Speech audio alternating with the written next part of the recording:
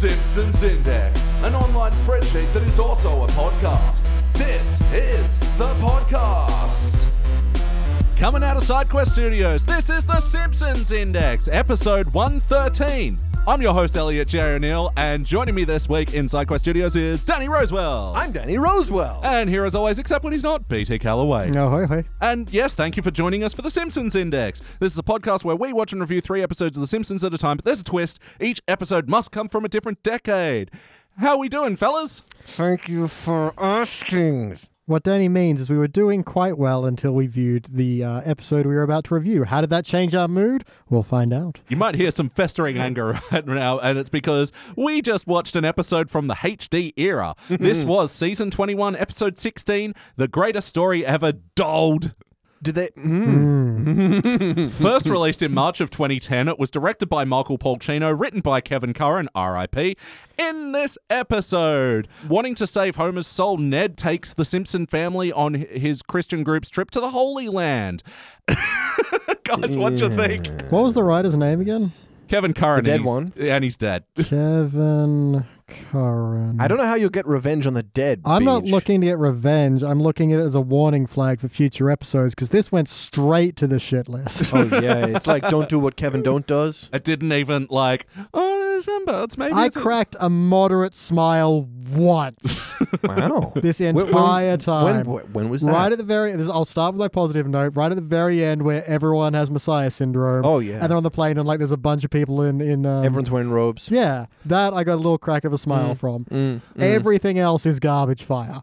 Well, yeah, some Kevin Curran episodes that we've done in the past. My Big Fat Geek Wedding, that was the fall of Seymour and Edna. That was yeah. Don't Fear the Roofer with our old mate Ray Romano. Sucked. Oh, yeah. It sucked. But I enjoyed it in its shitness in a way that I didn't enjoy this. He's actually done some late era episodes that I like How Much Is That Birdie in the Window? We haven't done that one yet. And Homer Is Where the Art Isn't was a weird episode. That one was like the half Banachek, half Simpsons one. Oh, Yeah, weird one. I didn't see it, but I heard you guys just lose your plot. So yeah, for better or worse, you did like that Messiah thing at the end? Yeah, can I go about the rest of it then? What else from this episode stands out to you, BT Calloway? What stands out for worse is every single, I'm going to put inverted commas here, every single joke takes 6 fucking bites. Yeah. And it has 1.5 max. And so it's literally just chewing air by the end of it. There's a bit where they bump into the tour guide, and this is the first point where I noticed it, where, Marge goes, oh, but I saw in the brochure, and he goes, oh, brochure. Oh, she read the brochure. And it just goes on, and you're like, shut the fuck up. For real, man. It's not even a joke to begin with, and they just keep going and going with it, and it happens over and over again, and oh my God. How long was he fucking shouting in possibly Hebrew, possibly gibberish pretend Hebrew? And it goes on for just ages for no reason. There's no punchline. It's just someone offends him. He talks in, we'll assume Hebrew for a minute. Yeah. And you're just sitting there and there's no response from anyone. No one's arguing back. You're not getting the story from their emotions or faces or actions or anything. It's just padding for padding's sake. It's padding the padding. It's getting packaging peanuts and wrapping them up in cellophane and bubble wrap and then But yeah, in that rant where he was ranting against the guy from sneaking in on the tour group, there's a funny observation to be made, but it wasn't a story point, it wasn't a joke, because it was just more fucking ranting. And yeah, the guest star of this episode, Sacha Baron Cohen. Your best friend of mine, Sacha Baron Cohen. Mm-hmm. Sacha Baron, I've never offended anyone. Cohen. Who I'm assuming they just said, you know what, go for it. We've only written 5 minutes of this episode. We were relying on you to just improv. Yeah, he just went in and his script didn't have any dialogue for his character, and they're just just fill in the blanks yourself. There is sort of a cute little irony in Sacha Baron's disgustingly outdated racist stereotype. Spends his whole time being offended about everything. Yeah, and there's a joke to be mined from that, I think. But it's just structure it. Don't just let him off leash with no direction. It's disgusting. It was really unpleasant to watch. I know I'm the closest thing to a Jewish person we have in the room. Not particularly Jewish person. Well, how about you, Danny? What is a moment from this episode that stands out to you, for better or worse? I think the thing that really stood out to me was Sacha Baron Cohen's disgusting fucking accent. I don't know if he was going for a Hebrew Yiddishy sort of accent, but it was more Frenchy sort of.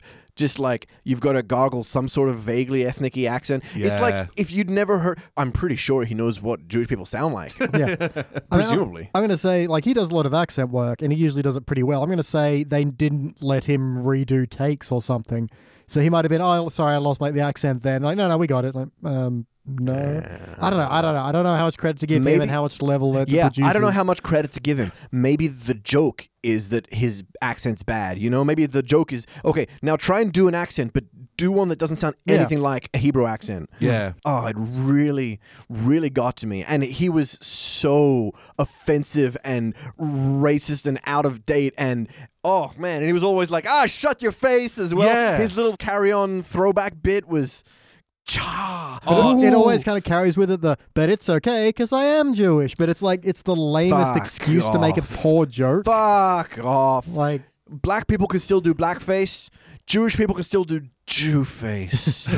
I am fucking going to hell, aren't I? Not before this episode, you're not. But yeah, I'm going to say what stands out to me is the fucking whiteboard writing in this episode, man. So for unfamiliar listeners, like we've got this concept where, especially when Simpsons do a go-to somewhere episode, they just get a whiteboard, they write down all the things that they know from it, and then they just repeat them, like the fucking Wailing Wall and... Krav Maga. Like the second Bart turns to this girl and is like, I'm just going to stand up to you. It's like, she's going to know Krav Maga, isn't she? Yeah. Because that's on the fucking whiteboard. And then in the end, Lisa knows it for some fucking reason. You know how there's like Wikipedia for kids where it like dials everything down? Yeah. But it just feels so bullet pointy, you know, like they've got to get a fiddler on the roof. Got to get a fiddler on the roof. Have you ever had a latke? Yeah, they're okay. They're good with applesauce. Oh, get that in the fucking episode. And they even have a moment where they stop and go, Krusty, what are you doing in Israel? I'm the only Jewish character you guys recognize. And Krusty doing his parking tickets at the Wailing Wall. And again, it's that 6 bites of the same bit where he's like, oh, Lord, I'd like you to take care of these parking tickets. That's the joke. And then like he reads out the parking ticket infraction numbers. And you're like, that's not even a joke. That's just numbers. Airtime. Like, it's not entertaining to hear someone yet read out QAX hashtag. Oh, wait, no, I'm doing it. Oh, fuck. Play count. How many times before tonight have you seen this episode? Merciful God, only once. Yeah, look, I've only seen this once. Like, I've said before that I used to watch HD like seasons 20 to about 22 on repeat. This one, I deleted the fucking file straight after watching this one. The perfectly legally obtained file. And yet here it is. And here we are. Brightening our lives. It's okay, man. Now it's behind us.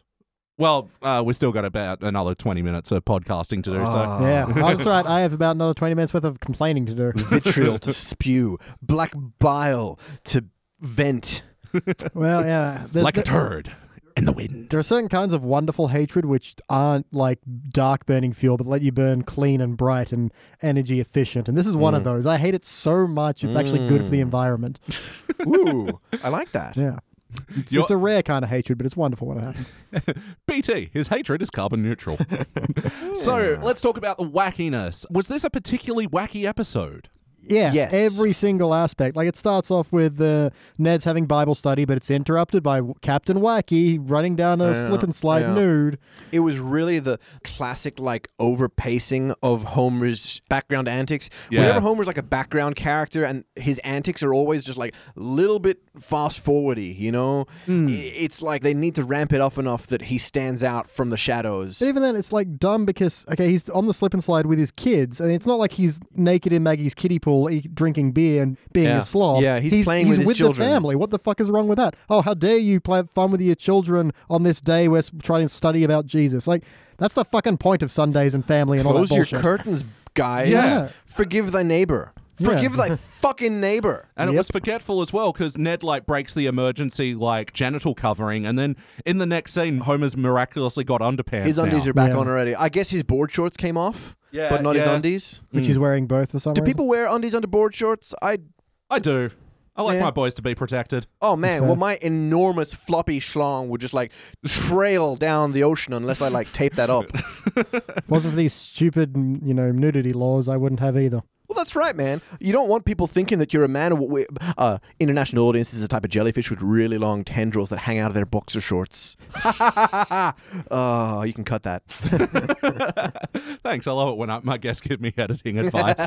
And we're back. And Star Wipe and... Yeah, look, I actually think this episode could have been wackier, but then, like, the wacky moments that they chose to go with, like the whole Homer wandering the desert thing, it just, again, felt like the whiteboard writing. Yeah, gotta get a Lawrence of Arabia episode mentioned in there. Homer's fucking extended, I'm thirsty. Hey, I love that song. I mean, it doesn't seem likely that he'd remember the Lawrence of Arabia theme, but it was nice that they threw back to it, although I felt like the whole bit was just to cram the word horny in there. Yeah. Yeah, it just backs up with that bit of, he runs out to the ocean, he's like, oh, and starts drinking it, but it's the Dead Sea, and we know it's full of salt. It's like, oh, so salty. What if I add some salt? Like, again, that's not even a joke. No. It's just, that's the wrong thing to do, but why would you even consider it the right thing? You compare that to something like way back when we're looking at Homer at bat, where he's like, the storm started up, so I went to the tallest tree I could find, because, I mean, it almost sounds like logic, and then you're like, hey, wait a second, that's the opposite. Yeah. Wait a second. And also, the Dead Sea's a fucking tourist trap. Yeah. Like, there would people. be people. Yeah. Also, he falls over right next to the sign. Clearly, the sign is going to be at a part where tourists come in. He's not going to be in. Which sort of does go to explain how seconds later Marge happens. Specifically, his wife turns up in the exact right place. Exactly. Homer is lost, and with absolutely no indicator of where he is, they find him immediately. Yeah. And it's them that find him. It's not any other of the tourists. It's not a search party. It's them and the one guy helping her look. Which, I guess it did lead to the part of the episode that I like, and there's a part of this episode that you like. Like is a very strong word. Yeah. You're getting my dander up. I'm sorry. Carry on. No, look. Careful of his dander. I think there is something like with Homer and the Messiah syndrome and then everyone fucking getting it. I don't really like how they handled it. No, I like the idea, and that's the only bit in this entire thing that I like, which is 6 years into the program. But that's the other thing. Like, no other plot point felt like it was leading up to this. Like, Ned getting banned from the tomb should have had a lot more weight. Well, Ned assuming Homer was going to have a spiritual experience is already stupid as fuck. Yeah. Yeah, we got very weird Ned and Homers in this episode as well. Yeah, there's a bit where Homer's like, but I thought we were going to be neighbors in heaven. You hate him. Yeah. Why would you want that? I actually quite like the multi-Jesus reveal where she pulls off her track pants and she's got the robe underneath. The dangly arm flaps felt like a real non sequitur there. Like, great animation. Agnes is old. What do old people have? Flappy arms. Flaps. That's really like, shot one on the brainstorm thing again. Yeah. That didn't feel like a punchline related to the Jesus. Although I did like when it cut over to Hibbert and then he's like, oh no, it seems like another case of Jesus's. What this needs is Jesus. Yeah, and he's got the robe as well. Yeah. Yeah, not a bad reveal. And Homer did have a nice message, chicken and peas. I think that's something we can all get behind. Mm-hmm. That would have been way funny if they did like a chicken and peas bit. Yeah, that's what I thought they were leaning towards, but didn't quite. But they didn't. They didn't. The two factions fighting over whether there should be peace on Earth or peas on Earth. There already are peas on Earth. You hellion. They didn't really have a moment. Like, they had this bit where Flanders was like, well, I guess my message got through to him after all. Yeah, which is dumb because you didn't fucking do anything, Flanders. And then Homer was basically saying, Christianity is wrong, Muslims are wrong, the Jews are wrong. What's my Homer accent doing at the moment? I don't know. It's really got its like suspenders on. I may not be some big city lawyer, but it's way more consistent than old SBC over there. What about the heart of this episode? Did you guys feel bumps? No. Again, this is another one that sucked blood out of me. If you don't feel the bumps for 21 minutes, please consult your doctor. Yeah. If you aren't watching The Simpsons, you can't feel the bumps, you may be dead. Yeah. It was just so disappointing. Yeah, I can sort of buy Homer and Ned's bending of characters a little bit, but nothing they did felt like it carried any weight. It was just a gag factory, and like you said, they weren't good gags. They were just drawn out gags. Yeah, I think there is like an idea of a heart moment here of spirituality and blah, blah, blah, and something like that. But it's just the way we get there is so tacked on and pointless. Like, Ned's just like, we're going to the Holy Land, Homer. Maybe you want to come. You'll have a spiritual experience. Like, he doesn't want that. And then Marge's like, oh yeah, we'll go. We'll pay for everything. It's like, you don't want to do that. Yeah. No one wants to do this. You're just like, yeah, sure. Right? Nope. Oh, fucking win. And we'll pay. Bow. Yeah. And there's no pork there. Any kind of semblance of heart or plot structure or anything is just railroaded and destroyed by these jokes that aren't jokes that just repeat over and over and over until it's like you just can't feel anything. Even if you're trying, you're like, oh, but skateboarding on the Wailing Wall, what a rebel.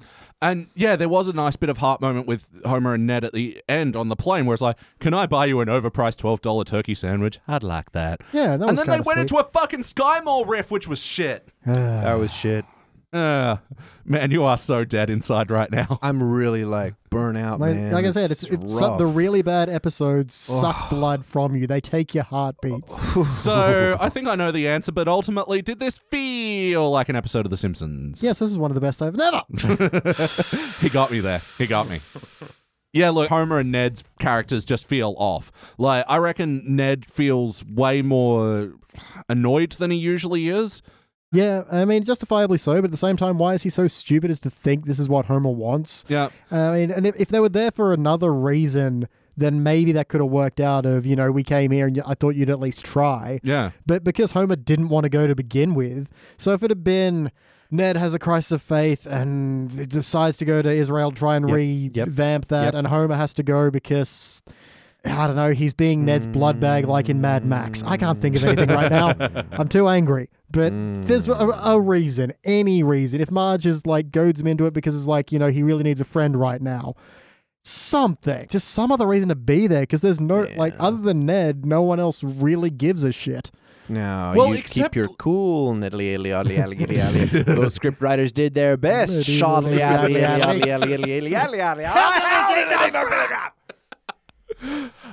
felt good. I will say as well, like, Reverend Lovejoy weirdly gave a shit in this episode. Yeah. Like, he was guiding Ned and go, oh, now, Ned, you shouldn't be so rababa. So everyone's sort of doing, like, a weird fucking adjacent version of their characters, and it doesn't feel right. And I don't think Sacha Baron Cohen fit in this either. Like, no, I don't know what went wrong there. Why? Like, it feels like he wasn't directed or there was no script for him. I think he can do things. I've laughed at him before. I haven't watched any of his recent stuff, but it felt like there was no point to his character. Yeah, it was just ramble for the next 5 minutes, and we'll cut some of that. yeah. Why was his character there? He's a tour guide. He shows them around. But the tour guide showing them around doesn't contribute anything to the plot. They leave the tour guide behind pretty quickly. They move on. And he introduces a girl, which isn't really said to be his daughter. Sort of She's just kind of following him around. Yeah. Apparently his niece, and that was the other guest star of this episode, Yael Naim, a singer-songwriter from the States, and she first rose to prominence because one of her songs appeared on an Apple ad, and ever since then she's had pretty good success. I mean, she didn't have that much to do besides yelling Krav Maga, but she did an okay-ish job. Yeah, again, didn't have any material to work with, but Yeah. Why did she chase after Bart? Bart skateboarded across the thing. Was she just like offended culturally? I guess. She chased after him and beat him up. The tour guide sicked her onto him. Yeah, and then, she knees him in the balls 8 times, and it's like, Krav why? Maga, Krav Maga, Krav Maga. Yeah, that whole extended fight sequence. God, they just really fucking... Like I said, just bites and bites and bites, and it's like, there's nothing left. Stop biting. But yeah, they stretched it out like it was like a bite-sized Snickers or something. It's just the caramel is so Speaking thin. of biting... Yeah. Intro cutscene where Homer bites Bart on the neck and Bart's biting at Homer's neck and they're panting in a weird way while people are pulling on their collars. Really turned me on. So it wasn't all bad. Silver. So, yes or no, would you watch this one again? No. Nah, man. No. BT, what would you change? God, everything. I'd give it a plot. I'd give it some heart. I'd give it some jokes. This is a complete teardown. There was maybe a salvageable concept at the very core of it, but... What's the salvageable concept? Which part are you going to salvage? Ned in the Holy Land. Not any of the Simpsons. They can be there, but the purpose, I think, would be Ned maybe has a crisis of faith and wants to go. There is maybe something to get from that, but it's so parallel and distant to this idea of what we actually got. There's nothing in this episode I think I would keep. Maybe just slightly some of the concept. But no, from what we have, everything is a teardown, rebuild the entire thing. I very rarely say that. Yeah. I'm usually you can salvage something, but just everything is so fucking awful. How about you, Danny? I really want to see Ned and Homer as the buddy comedy thing. They tend to work really well when they're on their buddy comedy road trip together. Totally. I don't know why there were half a dozen other Simpsons characters that were just background there. Why was Hibbert and everyone there? Yeah, I mean, I know they were there as the Bible camp theoretically. Yeah. But why the fuck were they there in the story, Yeah. Who's the guy with the gun, which says if you have a gun, you have to shoot the gun? Oh, not Chekhov. Yeah.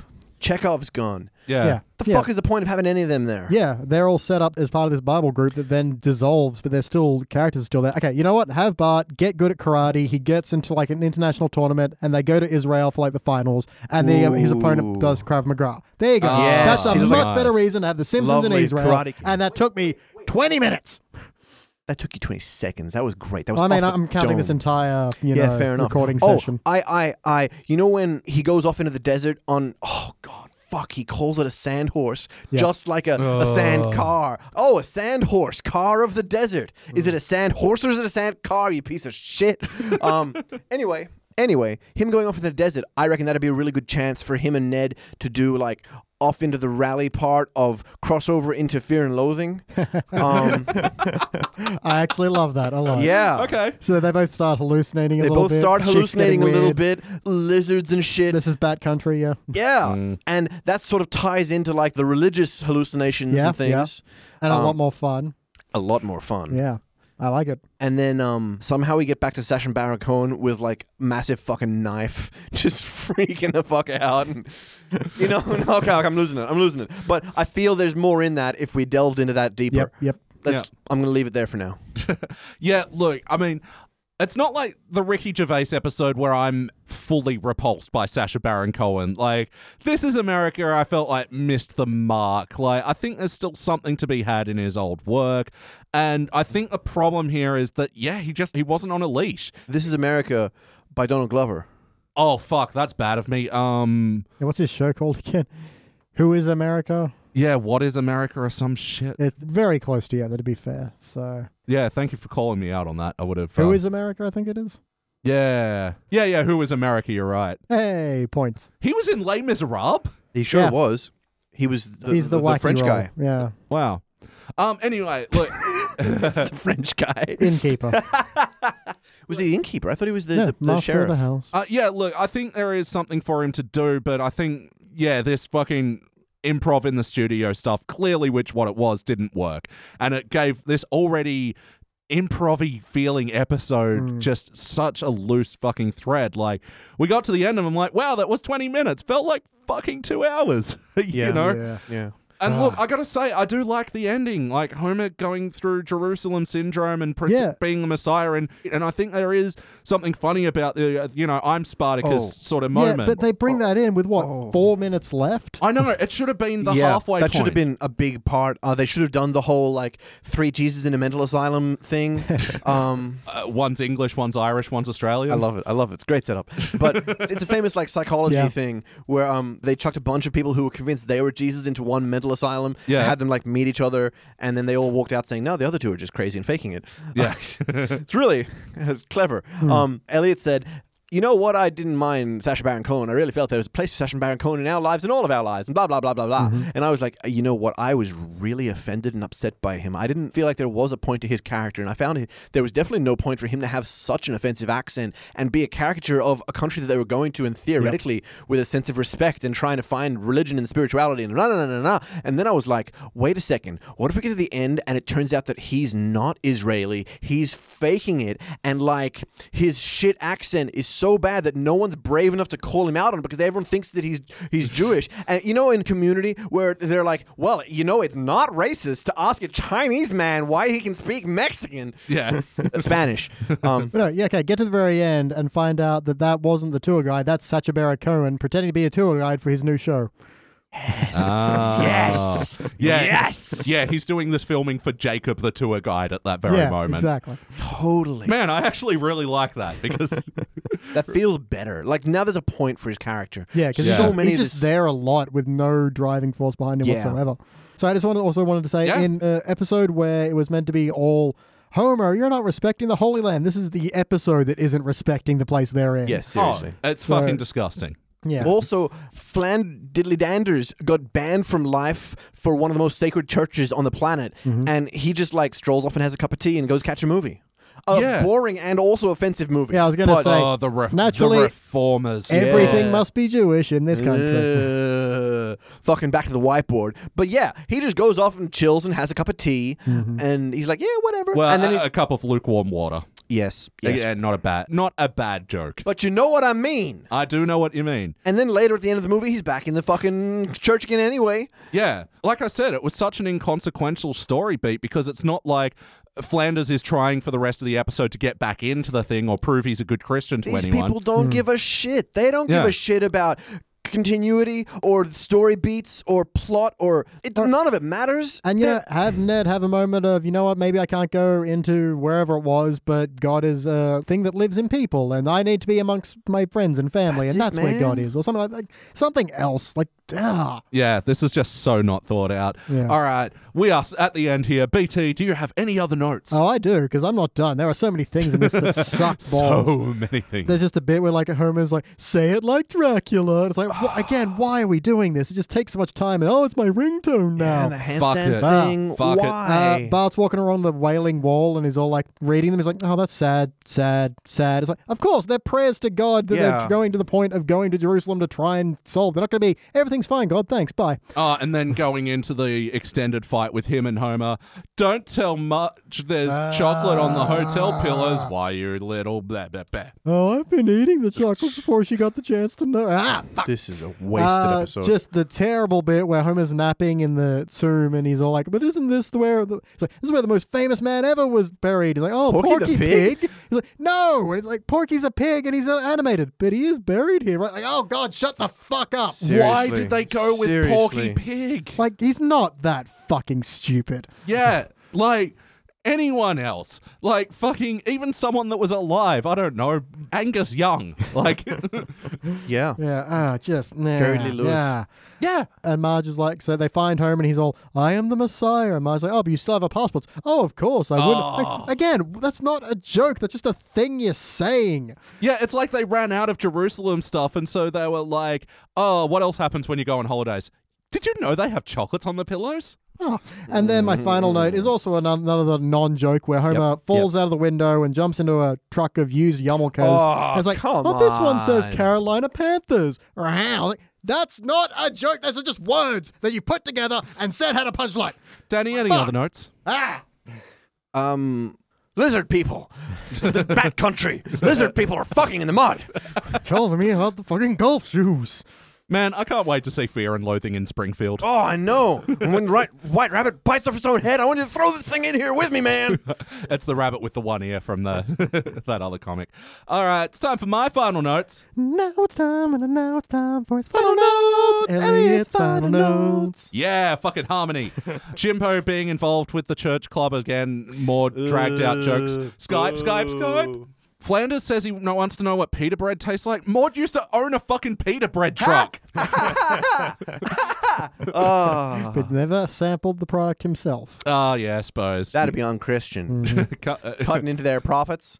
Christians are all about profits. And so the Lord says, do not get high on your own supply. Love it. The breakfast buffet scene, I don't even know why I wrote it down. It was just, it dragged out, right? The whole omelet thing. Oh, man, what the fuck was the point of that? This muffin's so much bigger than the one at Nazareth. Yeah. Finally, you like something better than Nazareth. Oh, and Homer trying to order a falafel for the top of Mount Zion. Fuck, this episode is the worst. Isn't it? This episode is the worst. Oh, what about when Jacob was talking about Egypt and Passover and dead baby, Passover, dead baby. Oh, God. What the fuck, right? Yeah, I know how Passover works. We don't need the dead baby reminder. Yeah, it was just, again, another part of one of his stupid, long, extended rants. Like, at the end, especially, like, Marge said something very bad, which is like, why are you people so pushy?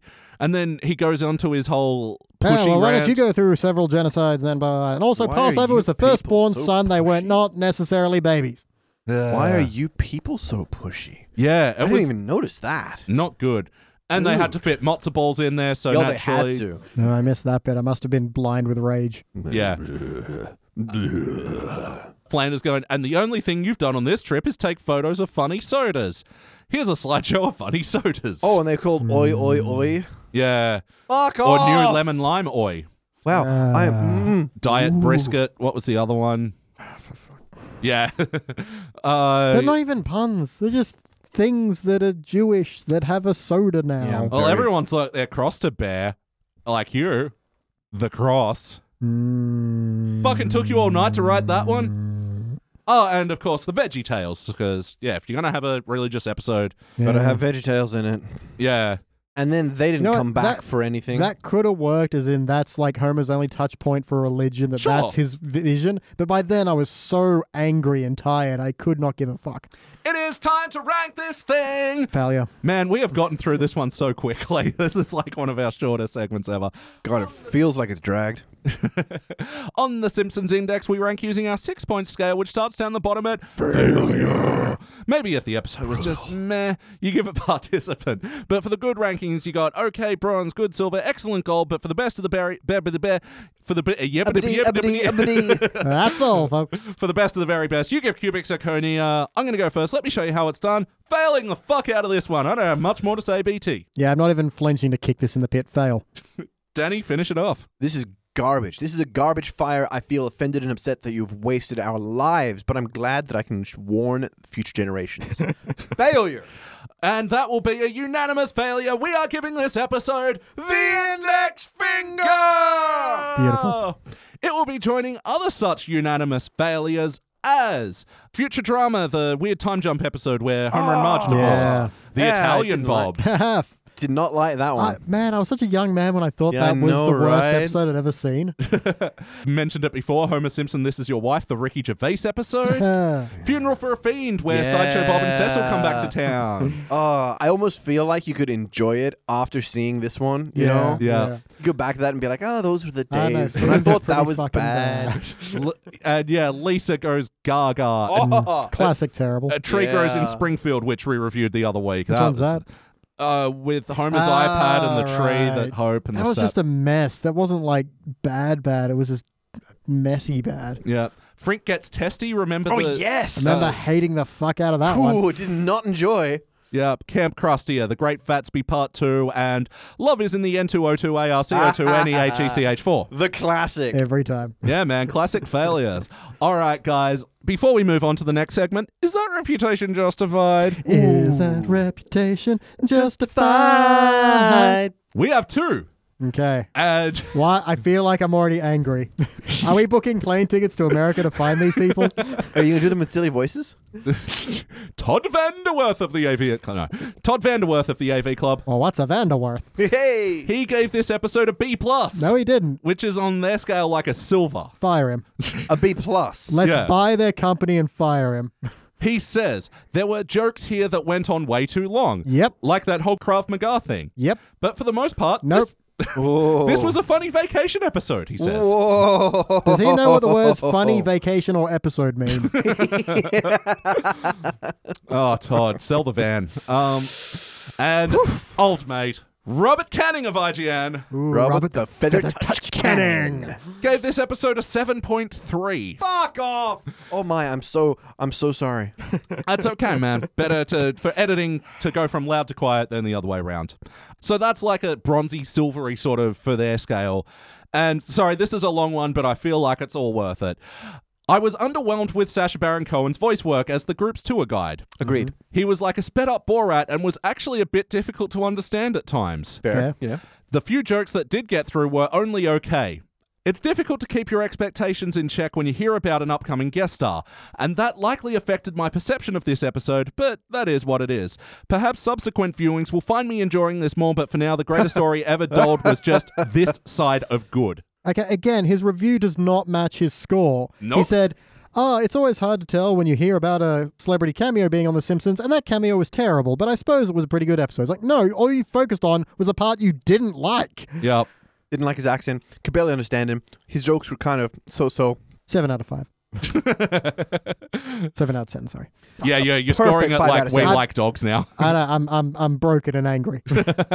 All right, guys. Well, let's get out of here and move on to the next episode where we're actually going to be doing another sort of Ned and Homer religious deep dive. I mean, they better be careful because my knives are out. But this one, they're going more on the Darwin side of the argument. So we are going to be going to watch The Monkey Suit. We'll be back. Is this where, like, Ned and Homer, 2 men enter, only 1 man survives? That's Darwinism, baby! Yeah, man.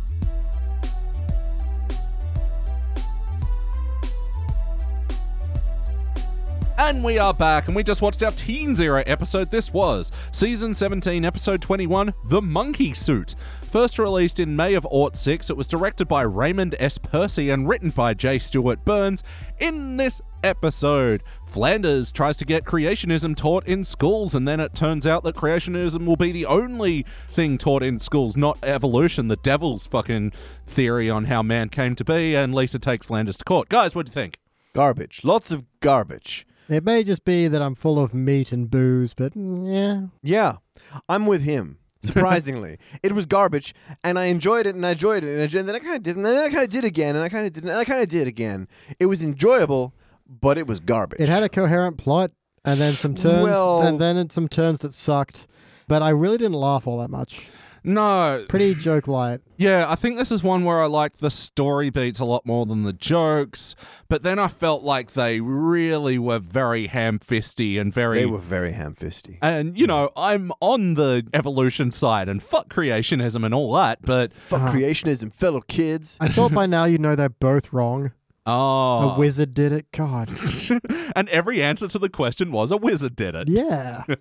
All right, well, we'll start out with you, Captain Wizard Theory. For better or worse, what is a moment from this episode that stands out to you? It's for worse, and it's the total lack of wizards. Yeah, I agree with this guy. Yeah. The third theory that needs to be taught in schools. Man, nothing really stands out in this episode. It's all okay. You know what? I'm going to go with the very beginning. I really like Bart trying to condense an entire summer into one afternoon. Yeah. That was a pretty fun montage. I had a good time on that one. It's not a full slight to the rest of the episode, but it's a mild slight. You know, it's this kind of slight where it'll get home later, and it's going to bed, has its pajamas on, lies down next to her, and go, hey! That kind of slight. Fair enough. Bart's intro there was actually produced for the episode I'm spelling as fast as I can. Oh, really? And because, they were just running over, so, they just shelved that opening sequence and, managed to shoehorn it into this episode. Shoehorned it in. Yeah. Now that you mention it, it has shit all to do with the episode. Oh, yeah. Incredibly shit all. It's not about Lisa or religion or anything. It's just Bart having a little wacky adventure, which, I liked as well. That baseball thing, that was great. The baseball thing was great. Yeah. Then he eats a slice of each pizza. He eats a slice of each pizza. I'm going to take it down. He eats a slice of each piece of pizza just in slow motion. No, he doesn't. Try again. He eats a slice of each. He runs around and eats the... He doesn't eat a slice of each piece of pizza. Fine. He eats a bit of each piece of pizza. He takes a bite of each slice of pizza. He takes a bite of each slice of pizza while running around in slow motion. Yeah, after he did the... It's a victory lap. It's a victory lap. Mm-hmm. After he just done the victory lap with fucking fireworks and exploding lights and everything. Yeah. Then I thought his crossing off kiss a girl for the first time was great. Yep. Then I thought her kiss 100 boys was a really cheap sexist thing to like degrade the women there. How? It just was. Like there was no real need for suddenly She wanted to kiss 100 boys. What's wrong with that? There's nothing wrong with that. Exactly. And sexist. use it. That's why it shouldn't be used as a punchline. Sexist. He wanted to have a summer romance. If that's not wrong, then how is her wanting 100 summer flings sexist? Sexist. Maybe Bart's sexist too. Sexist. Maybe lists are sexist. You ever think about that? We're through the looking glass here. How about you, Danny? For better or worse, what's a moment from this episode that stands out to you? The sexism! You mean the lists? The list. Well, there were a lot of list jokes. Like Grandpa had one, Homer had one. I actually thought the very next scene was also sexist. I can't even remember what it was now. Oh, you're talking about how Marge was all like, "Oh, a museum we women can like." Oh yeah, that was kind of sexist. It was a bit. Yeah, let's go to the museum, and they're like, "Oh, there's a display on loom, crochet, knittery, and woven textiles." Yeah, and they're like, "Finally, something us women can be excited about." And then suddenly they take it down, and they're like, "Boom! Guns and ammo, fireworks, and pornography." And Homer and Bart are just like, "Whoop, whoop, whoop, whoop, whoop in your face. Women, you guys aren't allowed to like weaponry or pornography or fireworks because you're women. You want womanly whimbiz." Yeah, which is bullshit because, the women were having a great time in the Wet Expo. Like Maggie and Marge having their little play mugging. You know, that was pretty And we cute. happen to know that Marge loves pornography. I thought you meant guns, but... Oh, she was a cop, I suppose. Mm-hmm. Yeah. There's some great cop pornography. Lots of frisking. Calendars. Yeah, it would have been an easy handcuffs. joke to have Marge excited about looms because Marge is excited about looms. You don't need but to not make the lump entire female gender. all women in with her. Yes. Yeah. And I think Lisa would have gotten something out of it too. I think she just wants to go to a museum. Oh, dude, museums are cool. Looms are cool. That's fine. Yeah, history is always interesting. Saying that finally something in history that us women can enjoy out of all history, From finally. looms to liberation, or Yeah, whatever, man. whatever it was, yeah.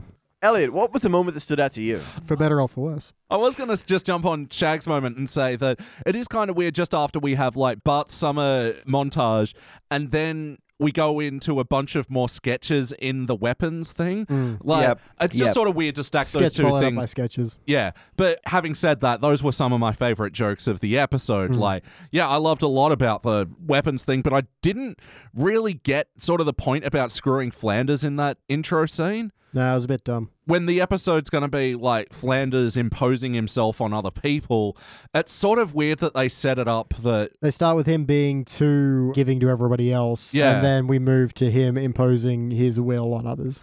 Like the whole Bart cut has nothing to do with the episode. It was just like, hey, look at Bart. Here's Bart. Look at him and laugh. The Flanders bit has nothing to do with the rest of the story. It's just, look at here's Flanders. Let's shit on him. Look, there's Flanders. Let's hold him down and shit on his face and his belief system. That has nothing to do with the rest of the story, which also happens to be about shitting on his belief system separately to this about shitting on Flanders.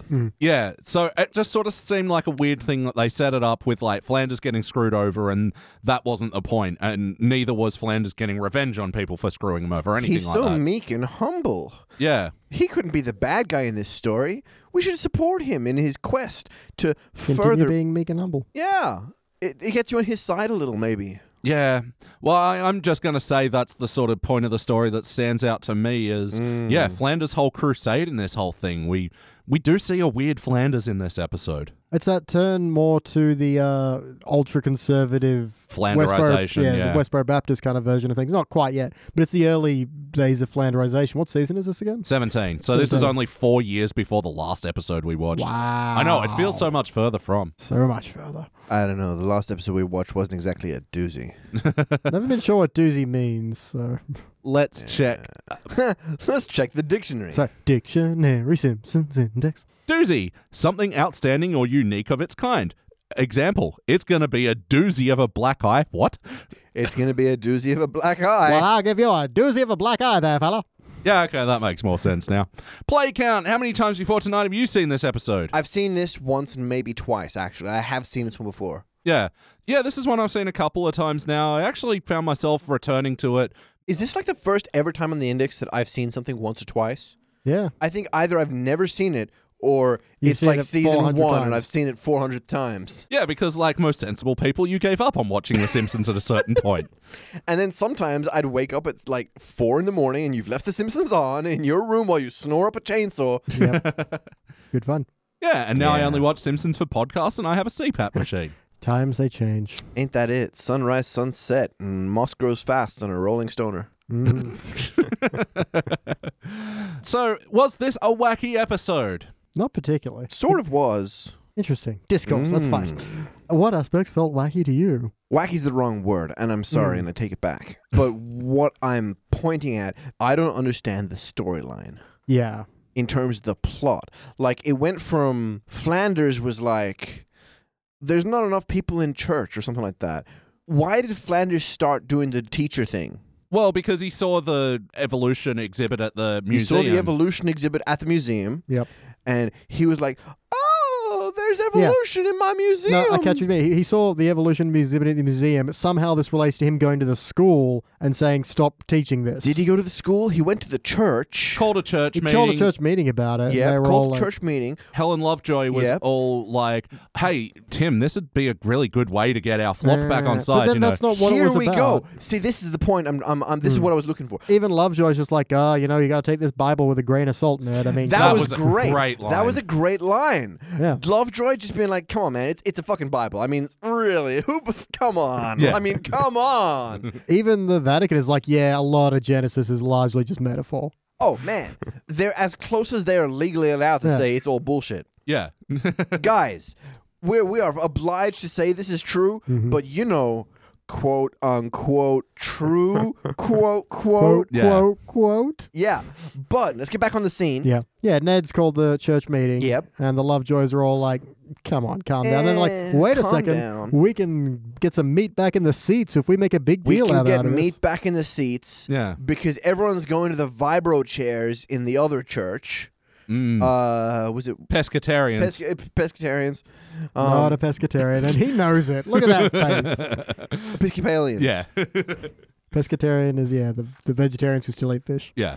So yeah, look, this is the point where it felt like a leap to go from Lovejoy being like, oh, fuck it, man, it's the Bible, it doesn't actually mean shit, to suddenly evolution must be taught in schools. Yeah. And then boom, loophole, we shouldn't have two different things arguing in, which of course is the whole point of science, for things to argue against each other and then prove their strengths and weaknesses.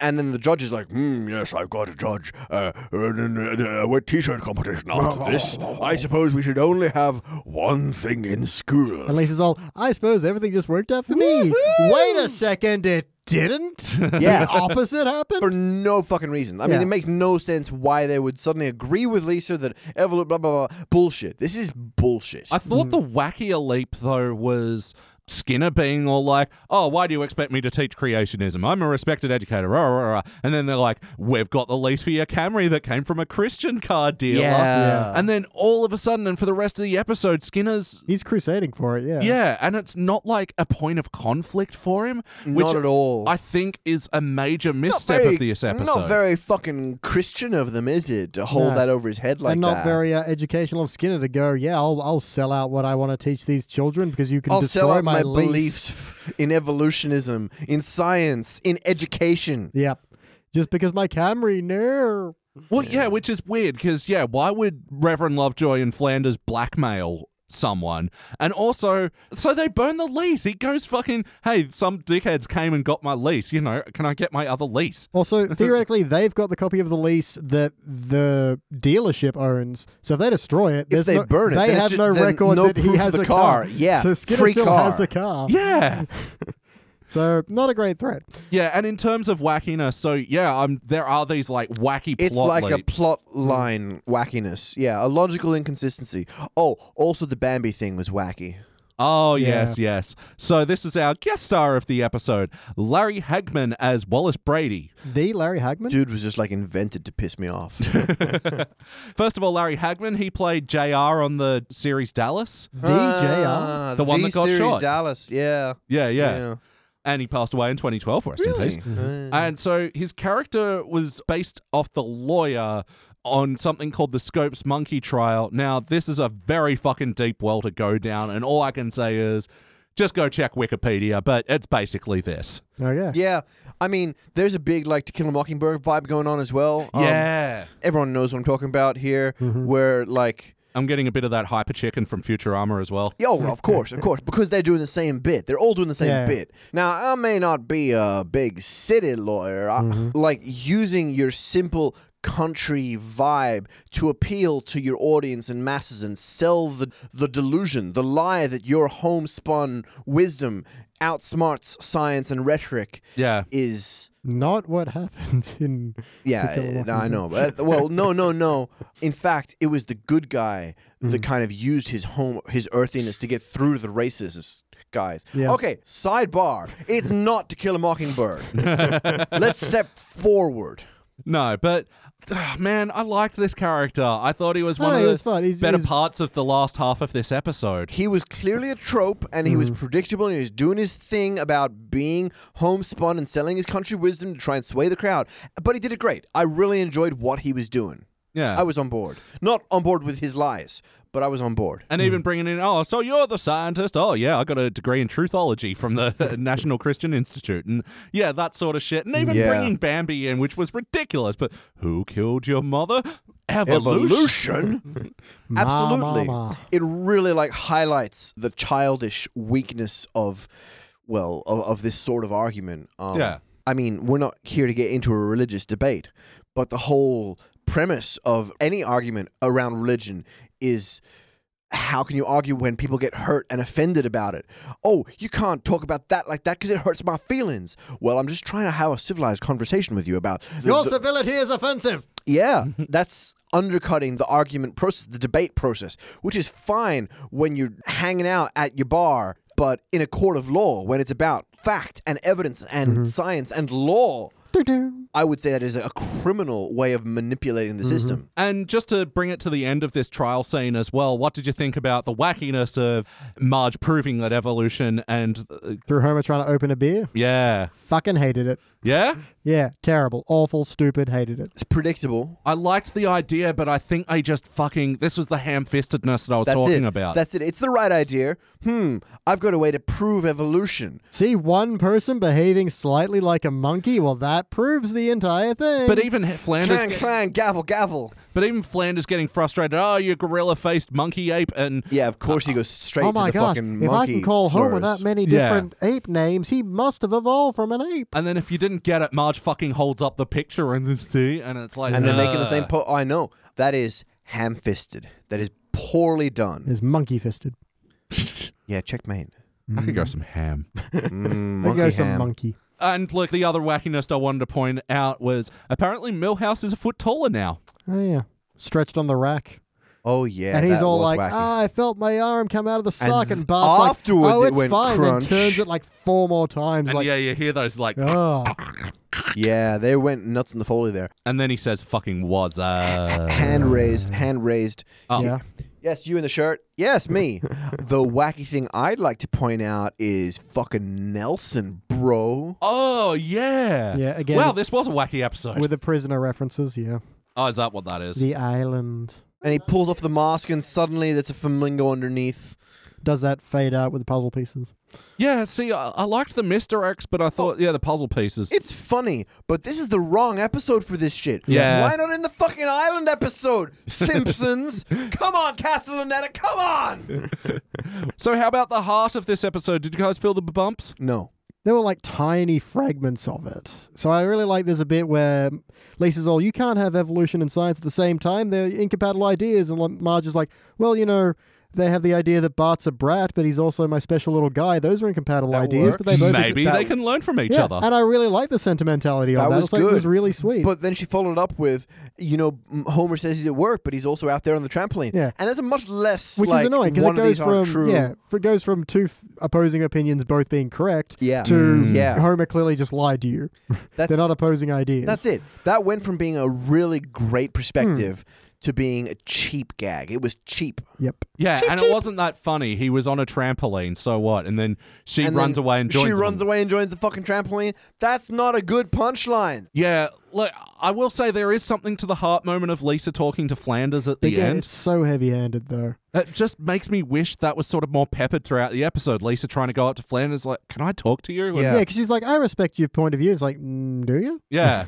Yeah, Don't neither remember of them are you trying to doing- understand the other. Yeah. Flanders isn't even thinking about what's the right thing to do here.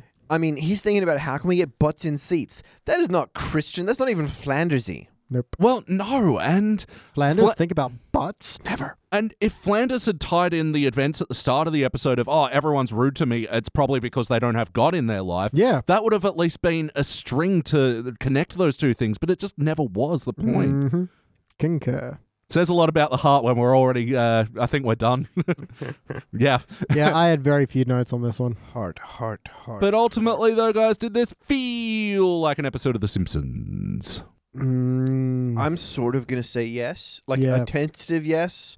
The Bart scene at the start, clearly crop from another episode. Yep. Very Simpsons-y, though. That sort of summer of love montage, very Simpsons-y. I feel like both Lisa and Flanders are both they're both their crusade, they're not their characters. Yes. Sure, yeah. I think the episode was a way for the Simpsons writers to say, we like evolution, we don't like Christianity. Ha ha, fellow kids, evolution, atheism, yay. Do the evolution. Yeah, but at the same time, Simpsons is sort of about being progressive with things like evolution and marrying Christianity with home beliefs and family values and blah, blah, blah. It was just a shit ham-fisted way of doing it. Yeah, you think of like the Angel episode where Lisa's all, I can't believe people believe in angels. It's so stupid. And Marge's like, well, I do. And there's kind of that moment of, but I love you. And how do you believe in something I don't? She's just like, it's just the way people are. And at the end, when, you know, the angel rises up, Marge's like, well, you were squeezing my hand pretty tight right then. She's like, shut up. Yeah. And it's not taking a stance that episode No, either. it's just both just happened in the end. It's all for the glory of a new shopping mall. Yeah. So everyone got had, no matter what their perspective was. Yeah. They cover belief quite a lot. Yeah. Like, they have quite a complex relationship with Christianity for what is essentially largely an atheist series. Also, Homer has met God on Homer multiple has met occasions. God. Saved by God, saved by Flandersism, house burned. You know what? Yes. And the devil. Yeah, they have quite a complex relationship with religion for a show that takes quite an atheist stance most of the time. Most of the time, but they'll never... Yeah, it's never the complete stance, I suppose. Yeah, usually they try to marry those two ideas together. Yeah, and that's sort of what's pretty disappointing about this episode because it is so obviously one-sided, and I think there is a lot of value into doing an episode that is about, like, which is a real fucking thing, evolution being taken out of curriculums, which is, just a god-awful thing. Fucking pardon the pun. Yeah, so there is an argument to make. I wish they'd sort of made it more about the whole Lisa, what she said at the end. I wouldn't want creationism in schools like you don't want scientists in church. I think... Yeah, and I think that's fair. Yes or no, would you watch this one again? I mean, I don't really feel there's a lot of reason to. It's not bad, but hangover test only. Actually, no, then it's not interesting enough for me to want to watch with a hangover. Oh, I'd totally watch this one again. Yeah. Yeah. I feel like there's nothing else to get from it. To get what out of it? What are you looking forward to? There's a couple of yucks to be heard. I would watch the beginning with Bart. Yeah. And glue it to spelling as fast as I can. Yeah. Dude, I just watched one of those like early seasons where the whole episodes were like that. Oh, yeah. When they were good? Yeah, when they were good. Like the one where Homer thinks he's about to die, so he goes out and crosses all the things off the list that he wanted to do with his life. Oh, fuck, that was a good episode. Dude, that was incredible. I was in tears. BT, what would you like to change about this episode? I'd make it better. Like, I would put in more wizards, which is the truth. Yeah. And I would also put in something with the Spider-Verse. Oh, yeah. Yeah, I think that would make this episode much better.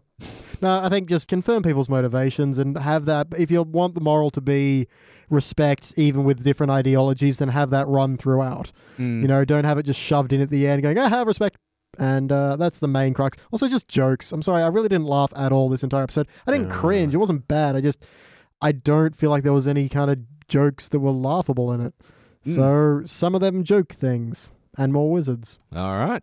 How about you, Danny? What would you like to change about this episode? Haven't quite got my head around it yet, so just bear with me. But I think it's about the Lisa Flanders conversation that wasn't there. Yeah. You know, the one that talks about why religion shouldn't be part of education and the difference between science and fact and belief and ethics, you know? Like, they never really established that having a system of ethics and morals and beliefs, I mean, beliefs being like, you hope it's true.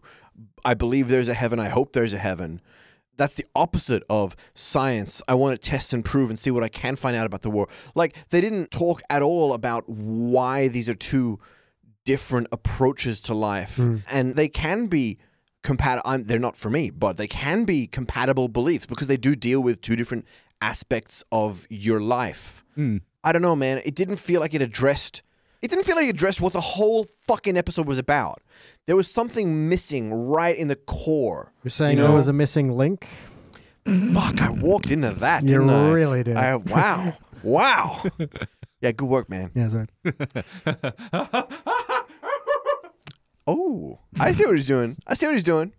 Yeah, so look, I'm not exactly sure what I want to change, but I want to fix it. And I can feel there's a fix in the ether there somewhere. Yeah. What about you? Oh, meme, what would I like to change? I think there is, especially like when they're showing the kids that video and it's like really demonizing Darwin and he's making out with Satan and all that. Yeah, that was ugly, wasn't it? Wasn't that so cheap?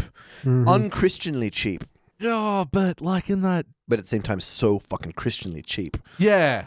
See, I kind of wish there was more of that stuff, and I wish there was a better reason why all this new religious stuff was entering the curriculum. It's so throwaway, and I think that's a lot of my problem with this episode, that I genuinely enjoyed. I like this episode, but there is just so much wasted potential as well. Yeah. Like, the fact that there was 2 minutes for Bart to do his extended montage gags, and especially gags that were taking their time, that running around the thing in slow-mo, like that took up What time. What a waste. Yeah, there was a lot more to get out of this episode that they didn't really go with, and I think that's what's so disappointing about it to me. So, yeah, I'm just really echoing the things of more motivation, better motivations, and try and have Lisa trying to reason with Flanders. Maybe he is going off the rails a bit because he is seeing the devil in everybody in Springfield, and he is like blinded by trying to introduce God at the foundational level of an elementary school when and Lisa, like, can't you see you're the devil now? Look, this also sounds equally as ham-fisted, but like it's weird to have something that's so ham-fisted yet poorly motivated. Yeah. I think that Flanders is smarter than this. Like, he's always been a smart, intelligent, wise, loving man that is also Christian. Yeah. I don't think I see him as someone that would get terrified at the idea of evolution being taught or science being taught. I think he's someone that would talk about how morals and ethics and the importance of religion can work with hand in hand with science and things. I always see him as someone that is smart enough to try and marry those two concepts, you know? Like him getting just instantly offended and shunned. He was more out of character in retrospect than it felt like at the time. And I think he's really underselling the importance of his character and the weight of his argument. Yeah. I don't personally believe in Christianity or religion as an idea, but I think there are much better arguments for them than he's pushing, you know? Yeah. Oh, it's like trying to watch a Ricky Gervais special and it's like, fuck, I'm on your side, dude, but fucking shut up. For real. For real. Like, he's better than this. Yeah. Is Ricky Gervais an atheist? I've never heard that. Guest stars of this episode. Ricky Gervais. No. Do you guys remember who the other guest star playing herself in this episode was? Whoever the snazzy lawyer was. Oh. Got one line. I'm from New York. Boo. What's her name? McBeal. No, hang on, never mind. That's Callista Flockhart, but you're getting close. Ooh, I'm getting close. Melanie Griffith. This joke that I hated. Yeah. I love this joke, but it went on way too long. It just goes on too long, and then I start thinking about, wait, why are we riffing on Melanie Griffith? Like, dude, I love the first second of the joke. Yeah. But we just spent the last episode talking about jokes that take too many bites of the bagel. Yeah. But yeah, Melanie Griffith just like guiding an audio tour that's just let's go in this room. Oh, that's nice. This room's fucking nice. Funny. Yeah, it is. It just goes on too long. It does go on too long. Because then I start thinking about, well, why are we riffing on Melanie? Is there any statement about Melanie Griffith? Is there any reason we're ripping onto her? Mm-hmm. Does she think Does she things just are think nice? every room is nice? I don't know what this is coming from. That's my problem with it. It goes on so long, I think about it. If I didn't think about it, it would be funny. Does she think things are nice? Is she just a nice person? Maybe she's like a critic that's never critical. Just like, I saw this movie. It was nice. Well, no, to me it was maybe, if anything, a comment on, like, pointless celebrity audio guided tours in museums or whatever, where they just try and attach a big name So or it didn't whatever. have to be Melanie Griffith. It could have been anybody. Yeah. Could have been Callista Flockhart. Could have been Callista Flockhart. Could have been Brangelina Jolie. She thinks every room is terrible. BT, do you have any other notes? I do like when Lee's like, it's history. Still going to learn something, Bart. Not if I do this the whole time. Die, weapons, die. I like the line, die, The weapons, weapons, Sorry, I know it is a total rip-off of a previous Simpsons episode, but that is another story point I wanted to see. I want to see the whole Bart excelling at school now that God did it is like the valid reason for everything. I know, fair. it's the same as the leader did it, but That's yeah. right. Yeah, it's like, No. Nah, You gotta... Hey, do. You gotta have Rod and Todd suddenly becoming like fucking... school alpha. What's the word? Homecoming ducks? Magnum cum laude. Yeah, summer cum. Some like- come loud. Yeah, like Nelson's getting their lunch for them and all that sort of Yeah. shit. Well, isn't it semi-established that they're homeschooled? They have like the slow strut down the hall, and everyone's like, Because they know everything. Yeah. That'd be kind of funny. It was revealed in like a season 23 episode or something. They go to a different school. They go to a Christian school. All right, yes, sir.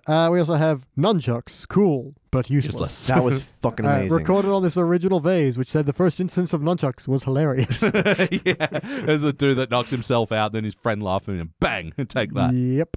I do like the town meeting was like, so it's agreed. People can park in handicapped spots if they're just getting for smokes or maybe Pop-Tarts for tomorrow. Yeah. Yeah, then he was smoking. Carl was eating Pop-Tarts. Yep. Little on the nose there. Like, Little on the nose, but also like the system works. yeah. Yeah. And my last note is, well, sorry, we only have the manpower to enforce the last law passed. That was good. Back in the old days, we've been all over that. Little dark, but pretty funny. It was just weird that it was Snake. Yeah. Like, yeah, he's a criminal, but he's never been that sort Never of... been a machine gun kind of guy. Make it the guy in the plant who's all, I am the angel of death. The time of purification is at hand. How about you, Danny? Do you have any other notes? I think we've really talked about the big beats. We've talked about how cheap the simple country lawyer was and how his cheap arguments is sort of reflection of Christianity's cheap desperation to kind of keep their statuses, blah, blah, blah, Keep it blah. in the Bible Belt. Yeah. Oh, the Bambi bit was great. We talked about how it's not sort of fair for Marge and Lisa to use Homer as a really cheap, like, ploy to get back. That kind of, like, cheapens their argument down to the same sort of level as the Bambi thing. Didn't like that. Talked about the sexism. Talked about the nunchucks. There was Homer with the gun, the bulletproof vest. Oh my God, just shooting himself in the Yeah. fucking chest. It hurts cool. so much. It was kind of cool. It would hurt so much. I was glad that they kept track of how many bullet holes were in the vest. I do like when they pull away the reveal and the whole place is just The whole broken. place is just broken glass. Yeah. I'm sure that's not just Homer's fault. That's like everyone just like going nuts in there.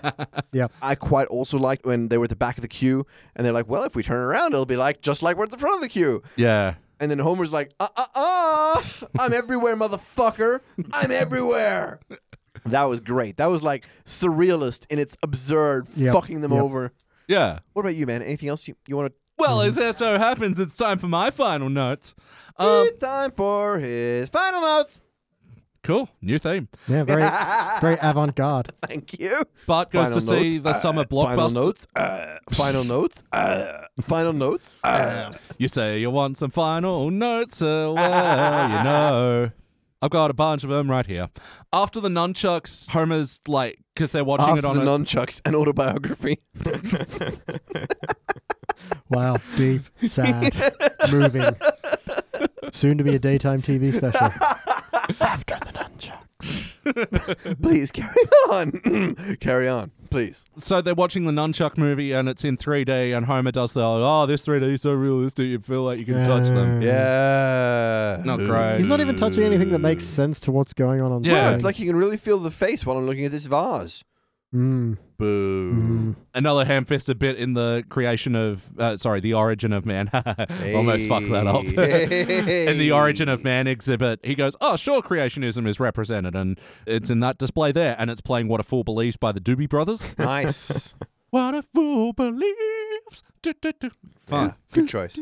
Now Lisa is the Ralph. Yeah. Now Lisa is the Ralph. Now Lisa is the Ralph. Nice. Oh, it's so much better when you're doing it. You got this, man. You say that now. Wait till we get James L. Jones on the show. Yeah. J.E.J., if you're listening.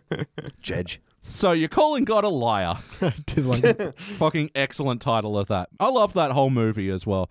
It was a bit random how they cut into one of the scenes with like Marge throwing out a bit of orange and then Maggie just was in the bin the whole time. Yeah, that was odd. Yeah. With that look of, I've been in this bin for an hour. Yeah. Miss Hoover has an ominous drum ready to go whenever. That was odd. Yeah. Yeah. Love the shadow work in that, though. Yeah, it looked great.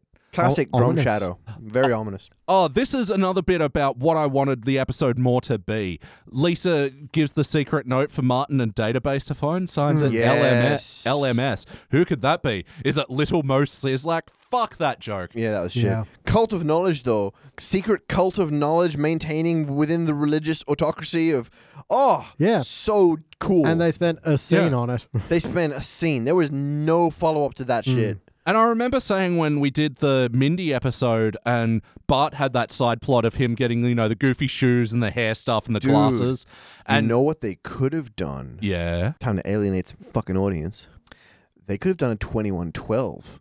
That's about a religious autocracy, like oppressing the masses and the one person underneath trying to start the revolution through the power of music.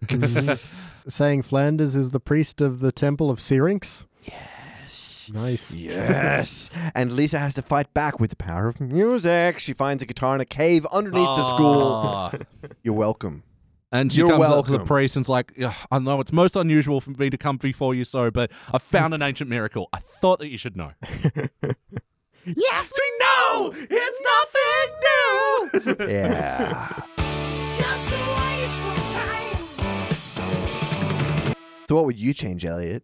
Well, that's it. I actually wanted Lisa's little cult of knowledge club to be more of a Yes. thing. One of my notes here is just, well, that got busted up way too quickly. Yeah. Really, really did. Fucking yeah. Like, why even have the secret of her handing out the notes cut straight to her teaching it in class? It felt like it was only there for this stupid little Mo Sizlak joke. And like fucking Radar and Gamma Delta, whatever their names are, Very they already close. have their secret room and their little secret cult. Here's the Civil play the forbidden music. Yeah. Hi. Well, yeah, that's why I brought up the episode with Bart and the shoes and the hair and the glasses, because that was also like a cool moment that was only one scene, but it was in an otherwise fucking excellent episode. This is one where you're like, yeah, why wasn't that more of a thing? Yeah. Marge's little montage as she's rating Origin of Species. What'd you guys think of that? I agree with the Wookiee. Moving on then. I like Bart's little ID for Lisa, putting her in witness relocation. This is Senorita Ugly, and her profession is booger picker.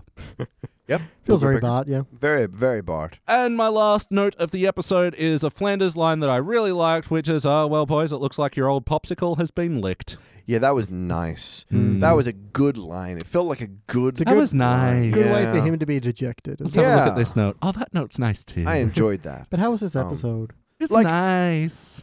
To jump back a step, I did like the idea of Marge finding the book and getting caught up in Darwin's theories and being like, wow, he really is persuasive. And suddenly it's a real page turner.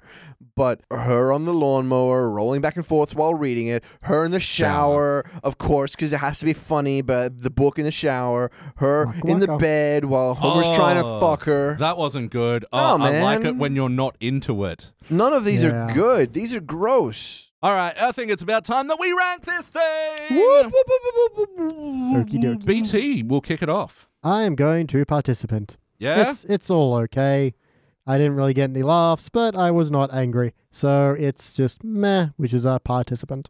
All right, I'm going a bronze. I've still got some affection for this episode. There's still a bunch of jokes I like. I recognize there's a lot of flaws, and it has a lot of potential, which does make me think, well, maybe I should knock it down for I find participant. that more but- frustrating personally, but yeah. yeah, but bronze suits my feelings towards it. Danny, finish it off. Thought listening to you two would give me a clue to. We just figured out Clue 2. Instead, you just called him Mewtwo. Hey, that rhymed. Fuck off. Yeah. I'm 2 with 2. Look, I don't think I want to give it a bronze. Participant failure, participant failure, participant failure, participant. I'm gonna go with no, I'm gonna go with participant. I feel like I should fail it, but I'm gonna give it a participant because I just Wow. saw failure a minute ago, and Gave you some perspective. yeah, little taste of perspective. This episode, I feel, is cheap. It's like, how can we get the kids that's today on our side? Yeah, we're fucking about evolution, baby. We'll talk about shit, fucking religion and the old people are. It's such an easy way out to be like, yeah, we're so atheist, bro. I think it's weak writing, and they could have done something interesting, complex with it, but they didn't. They just used it as a cheap device to get people on their side. Check out how atheist we bro. You get the idea. Yeah, bro. Yeah, bro. They're so fucking atheist, and they're so cool. I'm so on their side. Damn the man. Stand up to the fucking save the empire. I was waiting for that. Yeah. All right, well, averaging out, this will be a shiny participant. And this will be joining a couple of other season 17 episodes. Homer's paternity coot, where Michael York's his dad, and for some reason... Ironically. Is it? Regarding Margie, where they do an amnesia episode. What are some shiny participants that we've done together? All Singing, All Dancing, the clip show from Yeah. season 9. Yeah. Homer versus Dignity, the prank monkey one. The rape panda one. Yeah. Yep. The dive bomb in the second half. Yep. Yeah. It really, really is. The Bob Next Door, where it's like Sideshow Bob and a face-off sort of story mashed together.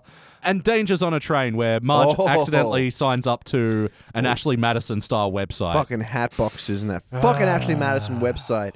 I did not enjoy that episode, Elliot. I did not enjoy it. I know, I was the bronze on that one. Ooh. You're the bronze on this one, you motherfucker. Yeah, man. I'm just bronzing up your participants all over the place. You and your fucking forgiveness. How Christian of you. You understanding. All right, guys. I think you guys have earned a classic era episode now. So we're going to season 4 to see the time that Marge gets arrested.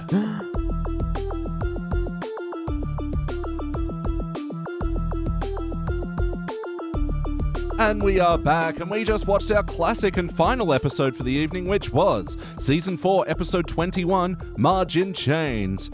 First released in May of 93, it was directed by Jim Reardon, written by Bill Oakley and Josh Weinstein.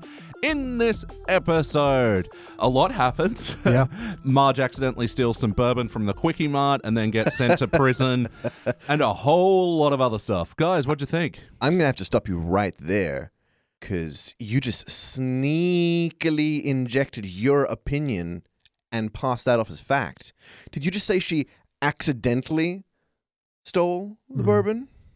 Well, Excuse me? Yes. How interesting to go through a supermarket putting everything else in a basket except for the bourbon, which would have very easily fit in there. Fascinating. You really are going against the court of law, which conclusively proved her guilty. Are you saying the justice system got it wrong? I'm saying Marge Simpson is innocent. She's a poor, overworked mother, and we've all had lapse of judgment. Fucking Lionel Hutz, I should have been her lawyer. We've all been overworked single mothers before, but that doesn't mean we suddenly start making excuses for our mistakes. What'd we think? It's good. It was enjoyable. It was also like, for early years, that was just some whacked out nonsense, you know? Lot It of was all over the place. Yeah, I am trying to more actively put the classic episodes through the same filter that I put the new episodes through, and this one is committing a lot of the sins. Oh, man. Yeah, it's a lot of it like usually they start off and you've got, an opening set piece and then you have all the riffs based on that set piece that you can. This, they had the Juice Listener and the Osaka Flu. Yep. But then it just kind of felt like every point from there was just new set pieces to riff on rather than a proper story. Yeah, it did not feel like a story. Yeah, this one's going to have the problem of being that we've seen it so many times. It's going to be hard to rate And because you've got to give it to it that its riffs were funny. There's so many great quotes in this. Oh, so many memeable moments. It was just a mess. Yeah. I refer to Pods in the Key at Springfield's review, which James was quoting somebody and he's saying that, like, writing, there's a certain amount of effort you need to put in, it's a bit of an exercise. Yeah. This episode is particularly sweaty. Like, yeah, I like it works. that. I like It's that. a little bit messier. Yeah. But, it still comes together. BT, what is a moment from this episode that stands out to you for better or worse? Actually, so it's going to be the whole like science fiction monster riff of the flu moving through the city. Yeah. It's got all the music. And then Chief Wiggum throwing his food out and then pulling out his gun and just shooting it. Yeah, that was a great shot. Beautiful stuff. And another little quick movie reference to Psycho when Marge goes to the bathroom and Mrs. Flanders is where's the name? Maud, there it is. It rhymes with Rod and Todd. Maud follows her and just does and it's got like the stuffed owl up in the corner like in Psycho and Oh, really? Yeah, attention to detail. A little homage, if you will. It's pronounced homage. Homage. And a back at you got to get the rasp going on. You need more phlegm. Yeah. That scene as well, though, that is super creepy, though, right? Like, I appreciate the reference, but then just Maud going, just wash your hands and get out, and, like, she's still looking at her. Like, that'd be a fucked up thing to see. Oh, Yeah, indeed. man. It was pretty creepy in Psycho, too. Oh, yeah. Well, I'm assuming. It's a good movie. Which one? Actually, all of them are not bad. Hitchcock and Heche? Psycho 7, Adrian's Revenge. No, the remake is absolute shockingly garbage. The Anne Heche one. Psycho Yeah. 5, Dream Warriors. Nice cross-reference. Anyway, the point is the Psycho sequels to the original are not good, but they're not bad. Okay. But yeah, just going back to the flu thing, yeah, I liked all the gags around this section. The only one that didn't really do anything for me was the Skinner one. And I think it's because I would have rather Agnes reacted. Yeah. Well, we need the obvious setup of flu germs entering every orifice in my head. Yeah.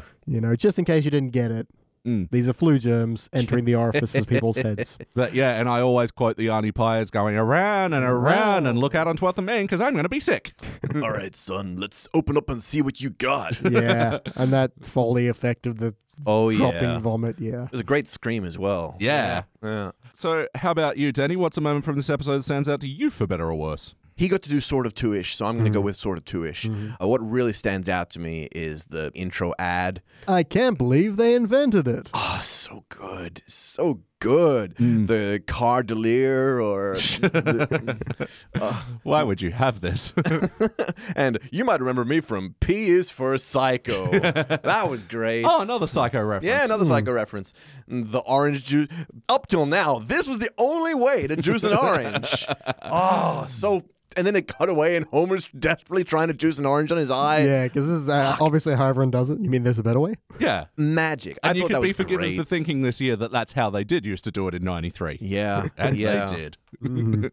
They were strange times. Yeah, just everything around that where he's all like, Nick, are you sure it's on? I can't hear a thing.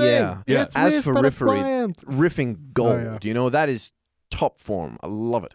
Counterpoint, I did not love the quick wrap up, you know? Like, end of movie, suddenly everyone's like, oh, we miss Marge. I don't think they went into that enough, and it third really act is stuck out to really me. fast. Yeah. Suddenly, boom, whole town outside Marge's house. Boom. I should use my powers of gossip for good and not for evil like I normally do. Okay, I'm going to go with that one. Let's use that one. Yeah, that feels good. Yeah, fucking Helen Lovejoy in this episode, man. Oh, man. As a minister's wife, I'm privy to a lot of sensitive information. And here it is. And just Marge grinding on the table. Yeah. That sounds Let sexy. the records show that the witness made the drinky motion. Oh, yeah, very good.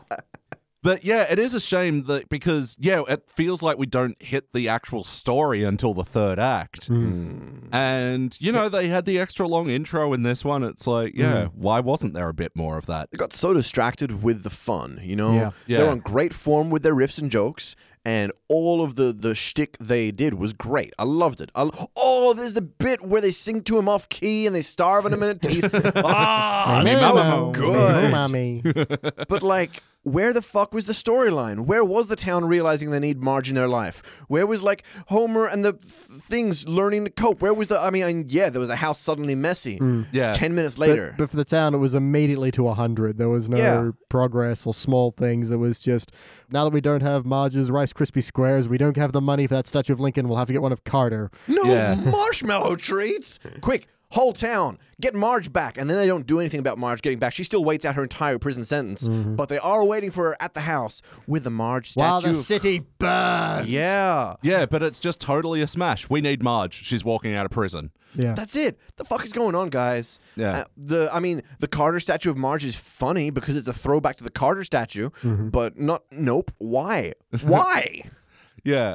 And I gotta say, like, this episode is filled with, I think, just a couple too many of these, like, high exaggerated jokes. Like, as much as I love the juice loosener, like, one drop was like, and then we can keep the house clean 10 minutes later.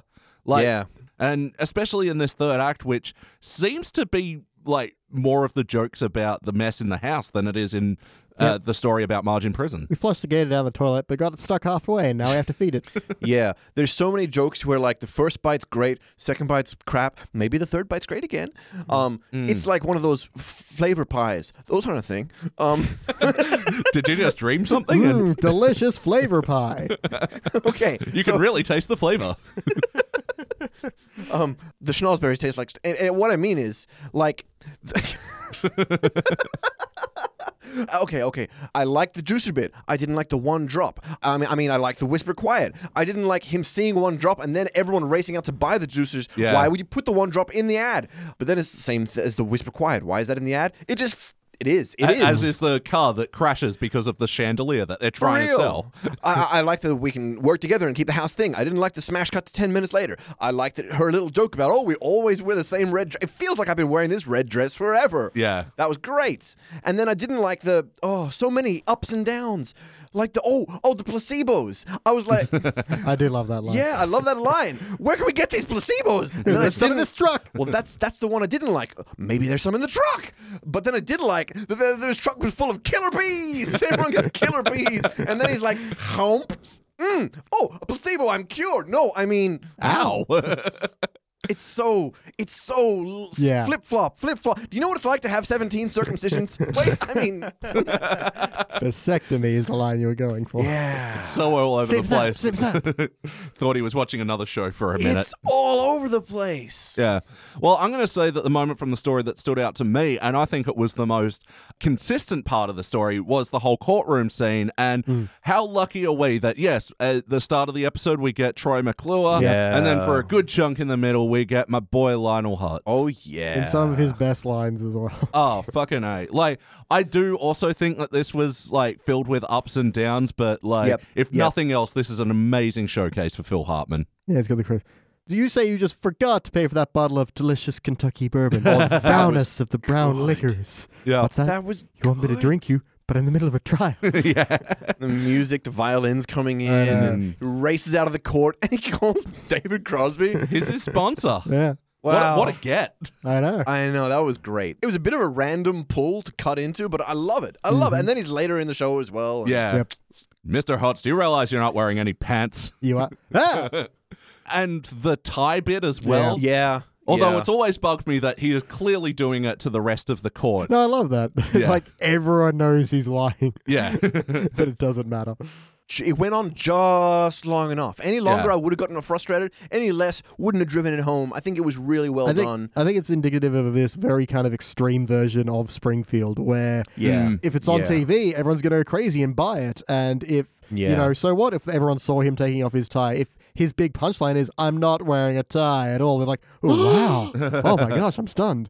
No Rice Krispie Squares, we're rioting. Yeah. Yeah. Yeah. I really liked the cut to the next day where he's just not wearing any pants. It really has this, like, is this just like a nightmare dream? No, it's just fucking, Well, it's not just not pants. He's not wearing underpants either. You see a little Hutz cheek there. Do you? Yeah. Do you? Yeah. So he's just got his Hutz dong flopping around for the jury to see.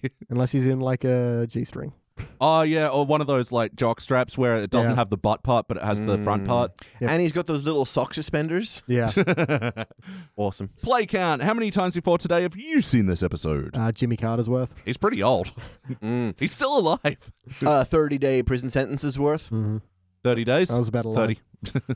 30. Yeah. I've seen this episode a bunch. It's Metric bunch or an imperial bunch? metric. I'm always fucking about that metric. It just makes more sense. Fuck that imperial system, man. You rebel alliance, you. Rise up and fight the imperial army. Yes, like almost 99% of the world already is. Yeah. Yeah. I heard that when they closed down the U.S. government, they were going to try and Yeah. switch to metric while they were gone. Yeah, well, I was distracted. I like that. Oh, that was your chance, America. So, wackiness. Was this a particularly wacky episode? Indeed. Let me ask that crocodile that's sticking out of the toilet and eating Grandpa's teeth. So they flushed the gator down the toilet. So they got the gator and Yeah. they dragged it upstairs. Yeah. Yeah, and somehow stuck it tail first. They were holding it by the, like... We got to hold the mouth shut so you shove its butt in there and Yeah. then flush. Got stuck in the S-bend. and it's sticking straight up. Yeah. It's such a fucking Looney Tunes comedy moment. Really is. But it's gorgeous. It's like a beautiful yeah. shot of just like I gator love, sticking up and him Grandpa's with the plunger. fiery rambunctiousness. He's like, hey, I bet you like a taste of me, huh? Beautiful, man. He's not there for a reason. He's just taunting it. And Bart and Lisa cleaning up as well. Man, it must have taken them so much work to get the carpet over all of that shit. Yeah, including Raphael. Yeah, Raph was in there. Hey, watch it.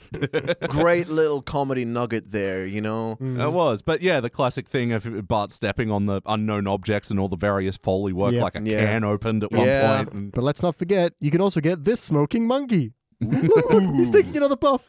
so this was a point of debate in my family household. Bate. Were they alive? Yeah. Was this just a toy monkey or are they actual live I mean, monkeys? he's got a drawer of the exact same thing over and over again, and they're all just smoking. So Do you think they they've had got to a be drawer toys full of live monkeys? who are all placidly sitting in exactly the same pose. They all smoking. stay in the jar, in the drawer, smoking. They just lie there, keep smoking. They don't try and escape the drawer when he opens it. They didn't try to get a new cigarette.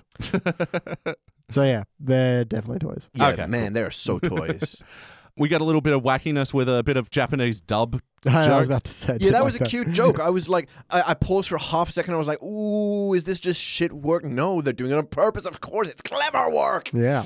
It was nice. Mm-hmm. Wasn't particularly racy either. This early days stuff can be a little on the nose with the race card. Yeah. They were simpler times, blah, blah, blah. If no they're making fun of anything, they're making fun of English dubs of Asian films. So that's a different thing to making fun of the people. Yeah. If they're making fun of anything, it's the, overly driven work ethic. Please don't tell the supervisor I have the flu. Are you kidding? I've been working with a broken leg for the last 6 months. A crushed pelvis. Yeah, that dude should see a doctor. I did think the Apu and Sanjeev party was a little racy. It felt like, were they just shouting gibberish? They weren't doing any. There wasn't anything particularly accurate. Yeah, but I also don't feel like there's anything drawing a line, other than the music they're playing, drawing a line to Indian culture. Because they're wearing party hats and have streamers, and they're just kind of slapping hands a bunch. I don't know what they're doing. They were also going... So are you. To illustrate a point. Nah, man. They were... I'm dropping it here, but I think that was gibberish masquerading as Indian-y sounding noises. I don't actually disagree. I'm just taking the opposing position because someone has to. Don't. No. Yeah, this Reddit article about this episode and Apu and Sanjay in there says they're roughly accurate. They're roughly speaking Urdu. But, they are? But it's very badly pronounced. Hey, that's good enough. Still impressive. That's an attempt. When they were conspiring and go check her pocket or whatever, that is roughly Urdu, but the dancing and singing might not be good. I'm still impressed with the, Well, yeah, it's like when we watched the Fugu episode and they actually got Japanese actors. They did, and they were speaking Japanese. Yeah. So look, race is a tricky thing with Simpsons. Well, yeah, especially with a problem with a certain character that was in this episode, and I don't think we see a really good Apu in this, but. I don't know. I think his motivations become justified where he's like, Homer comes to him and says, oh, you need to drop the charges because it is just one bottle once. And Marge has no previous criminal convictions that we know of. But he wants to put that bitch on ice. It's true. Great sentence just coming from the little mild-mannered guy. Yeah. Maybe the company just has huge incentives for prosecuting shoplifters or something. It feels like he's doing it because it's part of his duty as a Quickie Mart employee and its parent company, what was it, Abrams Defense Dynamics or something like that. There are problematic elements with Apu in this episode, but I think, his motivations and actions to prosecute Marge might not be necessarily drawing on stereotypes or anything, but they certainly don't make him look good either, because, it is one bottle of fucking bourbon. It's settle down, mate. You don't need to go to prison over this. But I also think that speaks to the extreme nature of Springfield. She gets 30 days in prison for what must be a $10 bottle of bourbon. Also symbolic because the whole town wants to lock her up. Everyone's lock that bitch up, He's just the tip of the iceberg. And it is about the whole town overblowing and going mad with murder lust. Yeah. Which, it just feels weird and just really plays into, how jumpy this episode is that it goes from extreme to extreme because, we're going extreme with the flu and then all of a sudden, without any build-up, Marge is exhausted from dealing with her family with the flu. I actually quite like that because it implies that without having to go through showing all the family members getting the flu and Marge getting exhausted, she just already looks frazzled. Everyone's barking orders from the living room. That was a really great classic faces spinning bit as well. Oh, yeah. We need to come up with a name for that. But I'm sure there is. I don't know what it's... Yeah. Spinning faces. The spinning faces montage thing. OJ, morphine, Lobo. Yeah. And referring to Sheriff Lobo, who gets a lot of mentions in The Simpsons for some reason. Very strange. Must have been a big part of their childhood. I really like the shot of the faces filling up the aisles on the shelf. I thought that was a really good look. Yeah. Plays into the insanity of it all. And Bart's request of Flintstone's chewable morphine. Bart, that doesn't exist. Actually, I just remembered I'd like to retract my previous statement about her just having the one thing in her pockets. I'm pretty sure she puts the basket down and unloads all her pockets as well. Yeah. When she gets to the front of the line at Quickie Mart. Oh, and you think she just didn't get it all out? Yeah. Wow. Makes more sense. If it was the one thing in her pocket, then that's sus. But if it was many things, yes. Yeah, see, that's what I really don't like about Apu in this episode, that he just pins her to the wall the first chance he gets and calls 4 squad cars over it. Yeah, well, wait till you're robbed, man. Let's see how you react. Elliot's got a bit of subliminal advertising going on here. Apu pins her to the wall. You were saying before about Marge grinding up on the desk in the courthouse. I'm getting hot under the collar just listening to you, man. I should write for Pornhub. How about the heart of this episode? Did you guys feel any bumps? Yeah, just a little bit. There's that bit where she's getting taken away at the courtroom and Homer's like, he's got the joke up front of, I'm going to miss you, and it's not just the sex, it's also the food preparation. But then he's got that bit where he's like, mostly I'll miss how you make me feel like the luckiest man in the world every day. And it's like, yeah. And then they kind of slap the cuffs on her and drag her away, and there's like a bell, the ding. Yeah, that is how a bell sounds. Yeah. More of a dong. Oh, yeah, I suppose. Ominous is dong. Cheerful is ding. Soup's up is ding. Yeah, and we got a bit of like conjugal heart in this episode as well. Yeah. Yeah. Is that how conjugal visit works? They just have a bunch of fuck trailers? Yes. I didn't think it was a real thing. I don't think It's a thing. It's a thing? You're allowed to go around and fuck I mean, prisoners? minimum security prisons, but, Wow. they can, meet up with people. In fuck trailers. I did see that in Arrested Development as well. Yeah. Yeah, they had fuck trailers. Papa Bear needs some honey. Yeah, my ears feel dirty. It's a thing I've seen in enough TV shows to assume it's real. Well, we all know what the word conjugal means. I mean, Yeah, exactly. I've never heard that word in any context except for sexy prison visits. Yeah, sure. Yeah, and conjugating the verbs. Yeah. That's not sexy. Whoa. It's conjugate, not conjugal. I'm sure there's a link. Verbs of the world, write in. You're talking to verbs. This guy doesn't write to movie stars. He writes to movies. Dear Die Hard, you rock. Do you know Mad Max? Apparently, conjugal just adjective relating to marriage or the relationship between a married couple. Example: conjugal loyalty. Dear Google, are conjugal visits really a thing? I mean, really? Are they? No, come on, really? For real or really? Conjugal. You didn't write Dear Google. The search engines know when you're being polite. Googling on the index. In America, it's state by state. It's not like That means at least a yes somewhere. Yeah. Like Springfield. In Australia, conjugal visits are permitted in the Australian Capital Territory and Really? Victoria. Wow. Geez, only the states that have the politicians in them get their fuck trailers. What a surprise. And the heart of this episode. So, do you guys feel the heart at the end there? The meaty throbbing heart. A little bit, but yeah, it's not going for it, which is a bit weird when you think about it. Yeah. Like, that's the crux of their story. They should be going for it. I did notice this time that because the Jimmy Carter statue says Malays forever, and then when they put an convert RG in yeah, there. they change Malays to Marge. But they don't draw attention to it. nice. It's just there. Yeah. Also, Marge's prison number is 24601 from Les Miserables. Of course. Yep. They like to drop that where they can. Yeah. I think there was sort of a hearty moment where Philip, I stabbed my husband with a Phillips head screwdriver. That's exactly what she sounded like. Exactly. It's like she's in this room with us. She got I'm a her little second scared. chance at love. Well, that was kind of touching, like the leaving jail scene, and she's like, "I hope you find love." I found love with a new man. Which cuts to Barney, and that was really sweet. Except then Barney is a filthy liar who says his name is Homer and he works at the nuclear plant. So you're like, "Oh, this isn't gonna go well." She's going to think men are scum within a week. Let me sharpen up my screwdriver. She's adorable. She's charming. Yep. Yeah, I guess it's just a shame that these episodes didn't exist in their moments longer enough because, yeah, it would have been nice to see Marge and this woman, like, having a burgeoning friendship and all that sort of stuff. Yeah. Yeah. The Odd Couple. The poignancy. All the best parts of the early series is when they don't shy away from poignancy, when they're okay with having a heart. Yeah. This one feels like they sold out their emotions to have more jokes in. The jokes were great, Yeah. but it's all icing. So ultimately, though, guys, did it feel like an episode of The Simpsons? Yeah, sure. I mean, the Springfield is a more extreme version of itself, but all the characters make sense. So. Yeah. Yeah, it's a very nth degree episode. It's like how Itchy and Scratchy is just like a psycho version of Tom and Jerry. Yeah. Oh, yeah. Simpsons is like the Simpsons version of the Simpsons, you know? Yeah. Quite. Yes, indeed. And how was the Itchy and Scratchy in this episode? Quite enjoyed it. Yeah. Yes. relevant to what was going on. It was all about, visiting the doctor's office during the epidemic. Yeah. And you pointed it out during the episode, Danny. Why is the surgery why does they have a specials board a specials menu in the surgery. Ooh, what have you got today? Yeah, no, most doctor's offices just have coupons.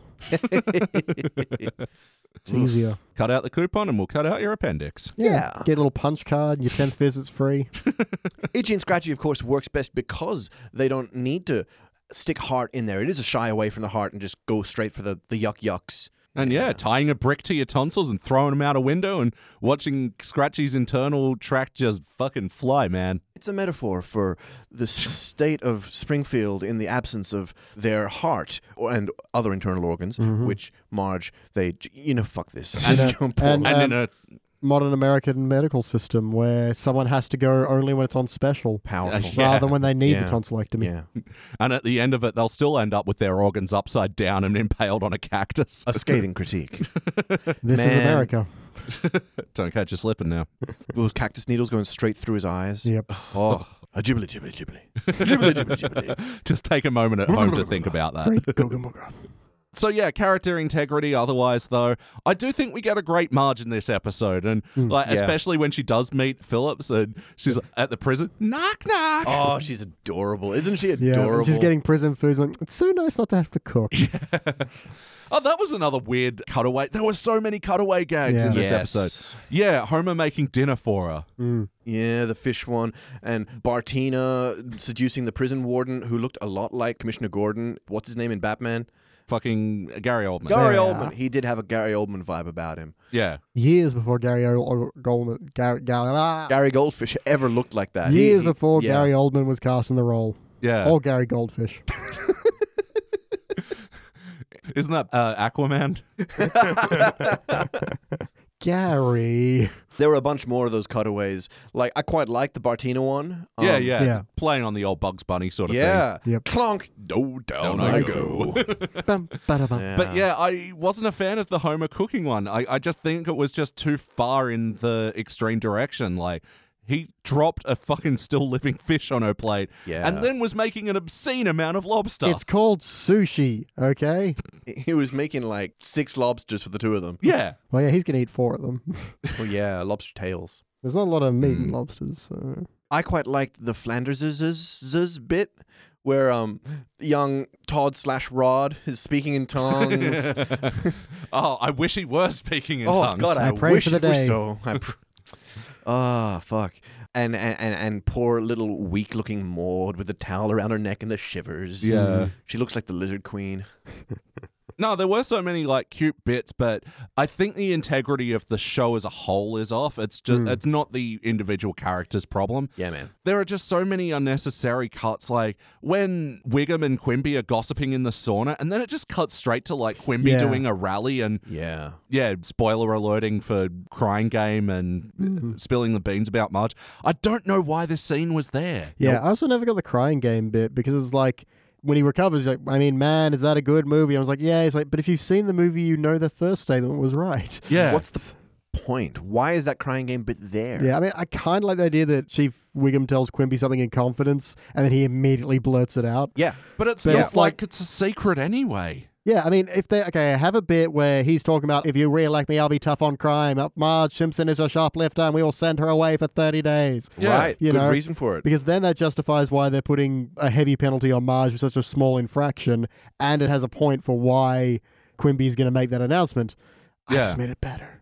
Yeah, and it'd tie into the whole like early seasons of Simpsons, like weird standoff moments between Quimby and Wiggum. Yeah, like which is like one of my most favorite dropped things from the series. Like, yeah. So yes or no? Would you watch this one again? Sure.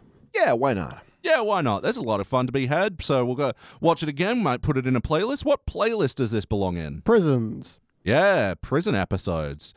Put this in with like Cape Fear or various Sideshow Bob episodes actually. Tough women roles. Put it in with like the Thelma and Louise stuff. Yeah. Yeah. Psycho references. Yeah. The town rising up against the Simpsons episodes. Mm-hmm. Oh, sure. Pair this with the movie. Town learning they missed the Simpsons episodes. Yep. Pair this with the movie. Lionel Hutz. Oh, yes. Fucking. Yes. Hutz and McClure. Yeah, there's only a couple of those where you get the fucking double Hartman whammy, and oh man, it gets you in the heart, man. Pulling on the heartstrings, the Hartman strings, Heartman strings, man, heartstrings, man, Heartman. Fuck off. Damn it. That's a good name for a playlist. I'm going to write that out word for word. BT, what would you change? Give it more of a plot and get Marge to prison sooner. I think the idea I had 2 minutes ago of maybe Quimby's running for re-election, wants to be hard on crime, and that's why that whole thing, and that makes more sense then why they put, Marge, who was theoretically a first offender, in prison for 30 days for like $10 for petty theft. Yeah. But yeah, it doesn't feel like there's a lot holding this together. It's just kind of moving from set piece to set piece. So a bit more of a plot, a bit more, of the town escalating to missing Marge. Yeah, stuff like that. Maybe put in a bit more Spider-Verse. I wonder what you're going to be recommending later. Danny, what would you like to change? Let me give you my answer in song. Okay. A 1 and a 2 and atonally. This is one of those like spoken word songs. Yep. This will sound better with the music. We'll dub in bass later. Yeah. I don't like that they had such a great open. The McClure stuff was really good. The ad was funny. Then the cold was everywhere. And then Shump, it was dropped. It was used to get her into the thing. I want the reason she goes to jail is that everyone's got the flu, and like the judge has got the flu, and the jury has the flu, and they're all like, "Oh, let's just convict her already." And so like the flu kind of ties him into why she actually goes to jail for this thing. She's got the flu, so she didn't even notice that she had the thing. Like we can kind of keep that thread going through. Apu's really upset because he needed the medicine or whatever that she should have stolen medicine. She should have stolen like accidentally a bottle of cough syrup or something, Not the brownest of the brown liquors. Not the brownest of the brown liquor. I mean, that line was worth it, but didn't feel right for her to be still. I know Grandpa asked for bourbon, and then so she went out and bought bourbon. Yeah, he's not allowed liquids after 3 p.m. So yeah, I think that could have really carried through, and then been a thread where like the whole town is dying of the flu, not dying, but the whole town is dead with the flu, and that's why everything starts falling to shit because no one can take care of themselves. They need someone who knows how to clean up this place. Full alternate cut. So everyone has the flu. Marge goes to prison. Everyone dies of the flu. Marge whoa, leaves whoa, prison. Whoa, pull back. And then the prisoners like the only people left. So Marge has to be, still trying to be good in this lawless society. Jesus, dial it down, man. Dial it down. This is like, isn't this the cut that I usually suggest? But everyone's helpless and bedridden with the flu, so the town falls to shit. And she hasn't got the flu, and she knows how to heal people. And everyone's like, oh, if only there was someone that knew how to be a good nurse. Turns out the cure is bed rest and forehead kisses, and no one else can provide that. Yes. Except for an army of female inmates that bust out with her. And so there's all these big, tough, muscly, tattooed ladies, like, tenderly kissing Springfield guests on the... I'm losing it. But no, look, I think I started strong there. I really do think we could have tied that flu thing in better and had a better reason for her ending up in the hospital, prison. And maybe a better motivation for people to want her back as well. I really want to kind of bring out the heart and the plot, just like Beej was saying, but with less post-apocalyptic nonsense. More Spider-Verse. Yeah, look, what I'd like to change. I think it's unfortunate we don't get to spend more time with Marge in prison. Like I said, I like the relationship she has with Phillips.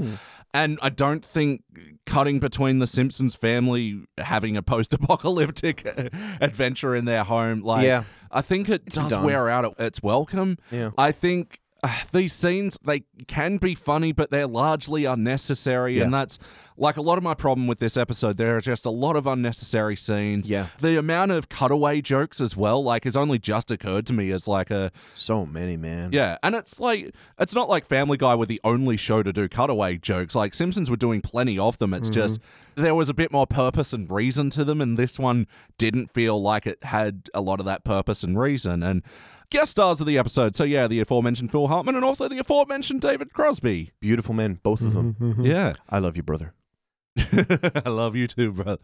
And he's looking at his own records when he gets that call. Yeah.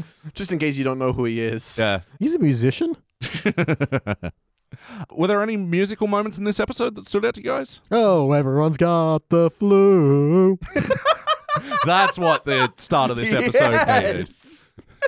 Start out with an overture. Yeah. Oh, God, yes. BT, do you have any other notes? Of course. You can also get Sun and Run, the sunscreen that's also a laxative. Yeah. Homer's motivation for getting a juice loosener is he stops getting chest pains from answering the phone. Yeah. Good way to lose weight. Yeah. Mm-hmm. There's a nice little Zapruder film reference with the puff of blue hair coming up from behind the grassy knoll. So, wait, Professor Frink is like trying to imply that Marge like off JFK there? Yes. Yes. Oh, Jesus. Yes. Marge.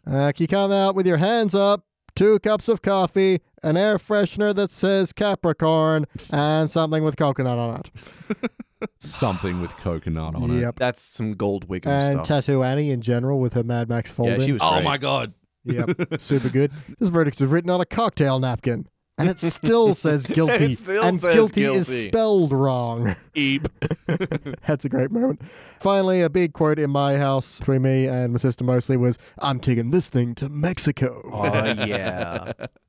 Oh, there's another playlist as well, like the Quickie Mart in Peril, like that episode we watched the other week where the whole thing was just filled with squishy. Or when it gets blown up. Yeah. Wow. Oh, good times. How about you, Danny? Any other notes? I think we've covered the big beats. I'm taking this thing to Mexico. I've said that my whole life. Starving them, teasing them, singing to off key. Mamie, my mom, mummy. I've said that my whole life. And a PSA out there, please don't sing to your dogs off key. It really riles them up. Or starve them. But more importantly, the singing off key. That scene also didn't really feel like it needed to be there. They kind of like crammed that in. Mm-hmm. But you could say that about most of it. Nah, you know what? I'm good. I've done my time. So to speak. Oh, Springfield's Women Prison. Subtitle, A Prison for Women. Yeah. In nice cursive font. There we go. Okay, I'm done. Yeah, now it's time for my final notes. Now it's time for his final notes. Elliot's final notes. I got the song wrong. Yeah, but it sounded Final like notes. you were going through an artificial pitch shifter then. You were. Is it interesting? Elliot's final note. We'll do a vocal chop afterwards. We'll rework it. Yeah. There's our sample. Well. Bart's internal virus is snake. Mm-hmm. Yep. Is that what viruses look like, by the way? Like a big red lump? That is actually 100% accurate. Mm-hmm. That's how they talk as well. All right, let's make some pus. Yeah. That was really good. He Thank does you. Say, I'm taking this thing to Mexico. I'm taking this thing to Mexico. Now It's say, like snakes in the room with us. bye. There are motherfucking snakes in this room with us. Bye. Nice. Nice. Bye. Oh, so good. Thank you. The Latin on Quimby's shield is Corruptus in Extremis. Yep. Yeah, but it's the eagle is holding a martini glass and a wad of bills. Oh, I missed that. Mr. Burns' elaborate door gag. Now, this is funny, but it also feels like it's a combination of 2 jokes they've done previously. Yep. Like in Last Exit to Springfield, where Mr. Burns and Smithers are taking over the planet because the workers are on strike. Yep. And they go through all those elaborate doors, and then the room just has a creaky fly screen door, and a dog's already in there. The get Yep. smart moment, Yep. yeah. Yeah. So it feels like it's doing that. And also, hello, my name is Mr. Burns. I believe you have a letter for me. So anyway, I liked the joke, but it also felt like, they were repeating themselves. Take that. We get another Served. Married with Children reference. Yeah. Strange. Watch Fox to me down for all eternity. That's the slogan. But yeah, it's interesting, that we see a little bit of a side to Ned that's like, oh, that was a bit naughty. Laughing at the penis joke. Yeah. Mm. Titter, titter, titter. Which is what the Married with Children audience used to sound like. Oh, titter, titter, titter. Yeah. I believe that was sexual. Filmed in front of a Twee studio audience. The one line I really don't like from Lionel Hutz, the whole thing, oh, we got Judge Snyder. I kind of ran over his dog. And by kind of, I mean repeatedly. And by dog, I mean his son. Yeah, it's one of those ones that's funny, and then you think about it, you're like, oh my god. Yeah. Yeah. Bit much for him. Usually he's not quite that violent. Also, he probably can't afford a car. Well, it also sounds very premeditated as well, Yeah. which doesn't seem to be Lionel Hutz's style. That guy seems to be flying off the seat of his pants. Unless by repeatedly he means several accidental times. Oh, right. Yeah, but yeah, I'd maybe not premeditate. Maybe he says, I ran over Judge Snyder's son. I'm going to do it again. Reverse, forward, reverse, forward. It only becomes less horrifying if it's several different incidences and he just randomly keeps hitting his son. What was that noise? I better go back and check. Oh, wait, There it now was it's in front of again. me. Yeah. Yeah. What is that? Yeah, so for an implied spoken bit, yeah, it never rang Pretty dark well with me. Pretty dark. When they're bitching about Marge, this is a weird poker game. It's the Lovejoys, Dr. Hibbert, and Miss Hoover. Yeah. What a combo. Hoover. Yeah. Well, she's they're- out of place there. They're all swingers, so. Oh, that's true. Oh, what? What? The sound of a truth bomb going off. Wow, that is a very different. Wait, Lovejoys? Oh, yeah, man. They've got a very kinky side to them that only comes out occasionally. Wow. Yeah, man. It's a scene. It's a scene. It's a scene. It's the scene. Yeah. It's the lifestyle. Yeah, and so Miss Hoover's bitching that she had a hair in her gingerbread cookies. Know what I'm saying? And is that a metaphor for Everything is, you know what I'm saying? Well, what about webbed toes? Is Oh, that a you know metaphor? what I'm saying. Yeah, Marge has got webbing between her toes. Wait, doesn't everybody have webbing between their toes? Yeah, but I guess the implication is that like hers like goes all the way up to the top of the toe. Yeah, like Aquaman style. So yeah, weird continuity introduced in this episode. So this is actually a weird coincidence tying back to the last episode we reviewed. So Lisa compared Lionel Hutz to a modern day Clarence Darrow. All right, I'm just going to read this out. He defended many high-profile clients in many famous trials of the early 20th century, including teenage thrill kills Leopold and Loeb for murdering 14-year-old Robert Bobby Franks and teacher John T. Scopes in the Scopes monkey trial, which was referenced in the monkey suit before. Yeah. Well, there we go. And could you imagine a world without lawyers? I'm imagining it right now. That was a badly coloured rainbow in his vision as well. Yeah, that was not Roy G. Biv. Oh, is that how it's pronounced? Roy G. Biv, yeah. And I really like the moment where Nelson's like laughing at Bart. Your mum's in prison. So's yours. Let's go play. Yeah, and his lunch of peanut butter smeared on a playing card and a packet of sugar. Can I jump back like 12 questions? That shot there is my heart for the episode. Yeah? That's so sweet, you know? Yeah. Like, I mean, yes, there's this teasing second. He comes in and on autopilot, he's teasing, and then instantly they bond and they're like, oh, let's go off and play. That's so sweet, you know? Yeah. Well, it's probably, Nelson's always like, people don't get me, my mum's in prison. Someone gets me. Let's go play. And then they do. That's lovely. Yeah. And Homer wearing the costumes instead of washing his clothes. Yeah. I think the wedding dress was fine. That was a fine bit. Felt strange to kind of cut to him later and he's in the devil suit. Well, yeah, and apparently he changed back into his clothes for the conjugal visit. For the conjugal visit. Assuming on that same day. And my final note is when they're all cheering and applauding Marge at the end, their mouths are just moving uncontrollably. It's really weird.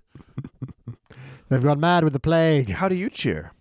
With your mouth moving controllably? It's just like one open, hey, not ba ba ba ba ba ba ba ba ba. Some clapping, Rhubarb. When you're clapping, you're like, woo! It's big, long sounds, not just going, ah, ba ba ba ba ba ba ba. Well, maybe we should change that. Let's get it started. The crowd goes wild. Good fun. It is time to rank Sounds like this. Mars Attacks. It is time to rank this thing. Danny. I am really torn with this one. I feel like it's not a good episode. It's messy and poor heart, almost no plot really, and it just jumps through scenes that it uses as vehicles for humor. But the humor was great, and so much of it has remained quotable 30 years later. Silver? Yeah. I don't know. That's Bronze seems a little rough because it was funny. Maybe Silver's the one that I never feel confident saying. Like I should either like something enough to say gold or dislike it enough to say bronze. You follow the guts, man. Silver. All right. I'm going a silver as well. What? I think it's a testament to this episode that despite my very many criticisms and your very many criticisms of the plot and the pacing and the story, that there are still so many funny moments to be had in this episode. And Lionel Hutz is just a powerhouse. BT, what do you reckon? Yep, unanimous silver. It's got some good moments, but it's just the plot is just strung along, very weakly connected. And this could have been a bronze if they'd betrayed character a bit more, but I think the character's fine. The integrity of the show is fine. It's just not quite as good, and it's just it doesn't have that momentum of the great episodes. Yeah. All right. Well, averaging out, this will be a unanimous silver. We haven't got a witty word for that yet. Silver! Ilvar! Hi-ho, Silver here. Giving it the silver tongue. You brought it on yourself. And this will be joining other such unanimous silvers as When others? Flanders Failed, huh? I'm surprised there's others. Yeah. Silver seems like something we'd never unanimously give. Well, that's the funny thing about silver, because it's like one of the categories that has the most like divisive rankings. Like there's a lot of unanimous? Animus? What's the opposite of unanimous? We are going with animus. But some of the unanimous ones were Pygmalion, when Mo gets plastic surgery, Yep. when Flanders failed, when we first see the Leftorium. Yep. Treehouse of Horror 7, which a lot of people have argued with me with, but that's the one with Hugo, Yep. the Genesis tub, and Citizen Kang. Oh, yeah. Yeah, Citizen Kang is phenomenal. The others are okay. Yeah. So, it's about time we got out of here, guys. But before we get out of here, we'd just like to briefly recommend things that we've been into lately. Books, movies, podcasts, music, TV shows, video games. Starting with you, BT, what would you like to recommend? Okay, quick update. So everyone knows I've been playing a lot of Hollow Knight. I have now reached the final boss, and it was amazing. So this is entering my favorite games of all time. It's amazing. Check it out. Wow. I think that's the big update in a Hollow Knight watch, is that now it's up in your big games of all time. Oh, yeah, it's so good. And also, I'd like to recommend a quick little movie on Netflix called Wormwood. It's an Australian zombie film that's actually good. It is stupid as fuck, but it's amazing. Big appeal is that zombies now breathe some kind of fume that people can use for fuel. So they're like Mad Maxing with zombies. It's ridiculous and it's great. Wow, that sounds fascinating. Yeah, check it out. Is that a recent one, or? It's a couple of years old. How about you, Danny? What have you been into? I don't think I've got anything like life or death, crash hot nude kind of brag that no one else has heard of. I've been playing heaps of Smash and loving it. RDR2, gorgeous. Oh, you've been playing that as well? Yeah, it's just very serene and calming in a way. For a gun shooty game. Yeah, for a gun shooting game. It does fucking slow you down. Anyway. It's beautiful as well. Just the sunsets and the mist and the forests and shit. The shit. I've been watching Arrested Development. I think everyone that listens to it's probably already seen it. It's amazing. It's sort of like doubling down on script writers being lame for the sake of layers. Like, how much shit puns can we just like lean into? And I enjoy that because I am also not funny.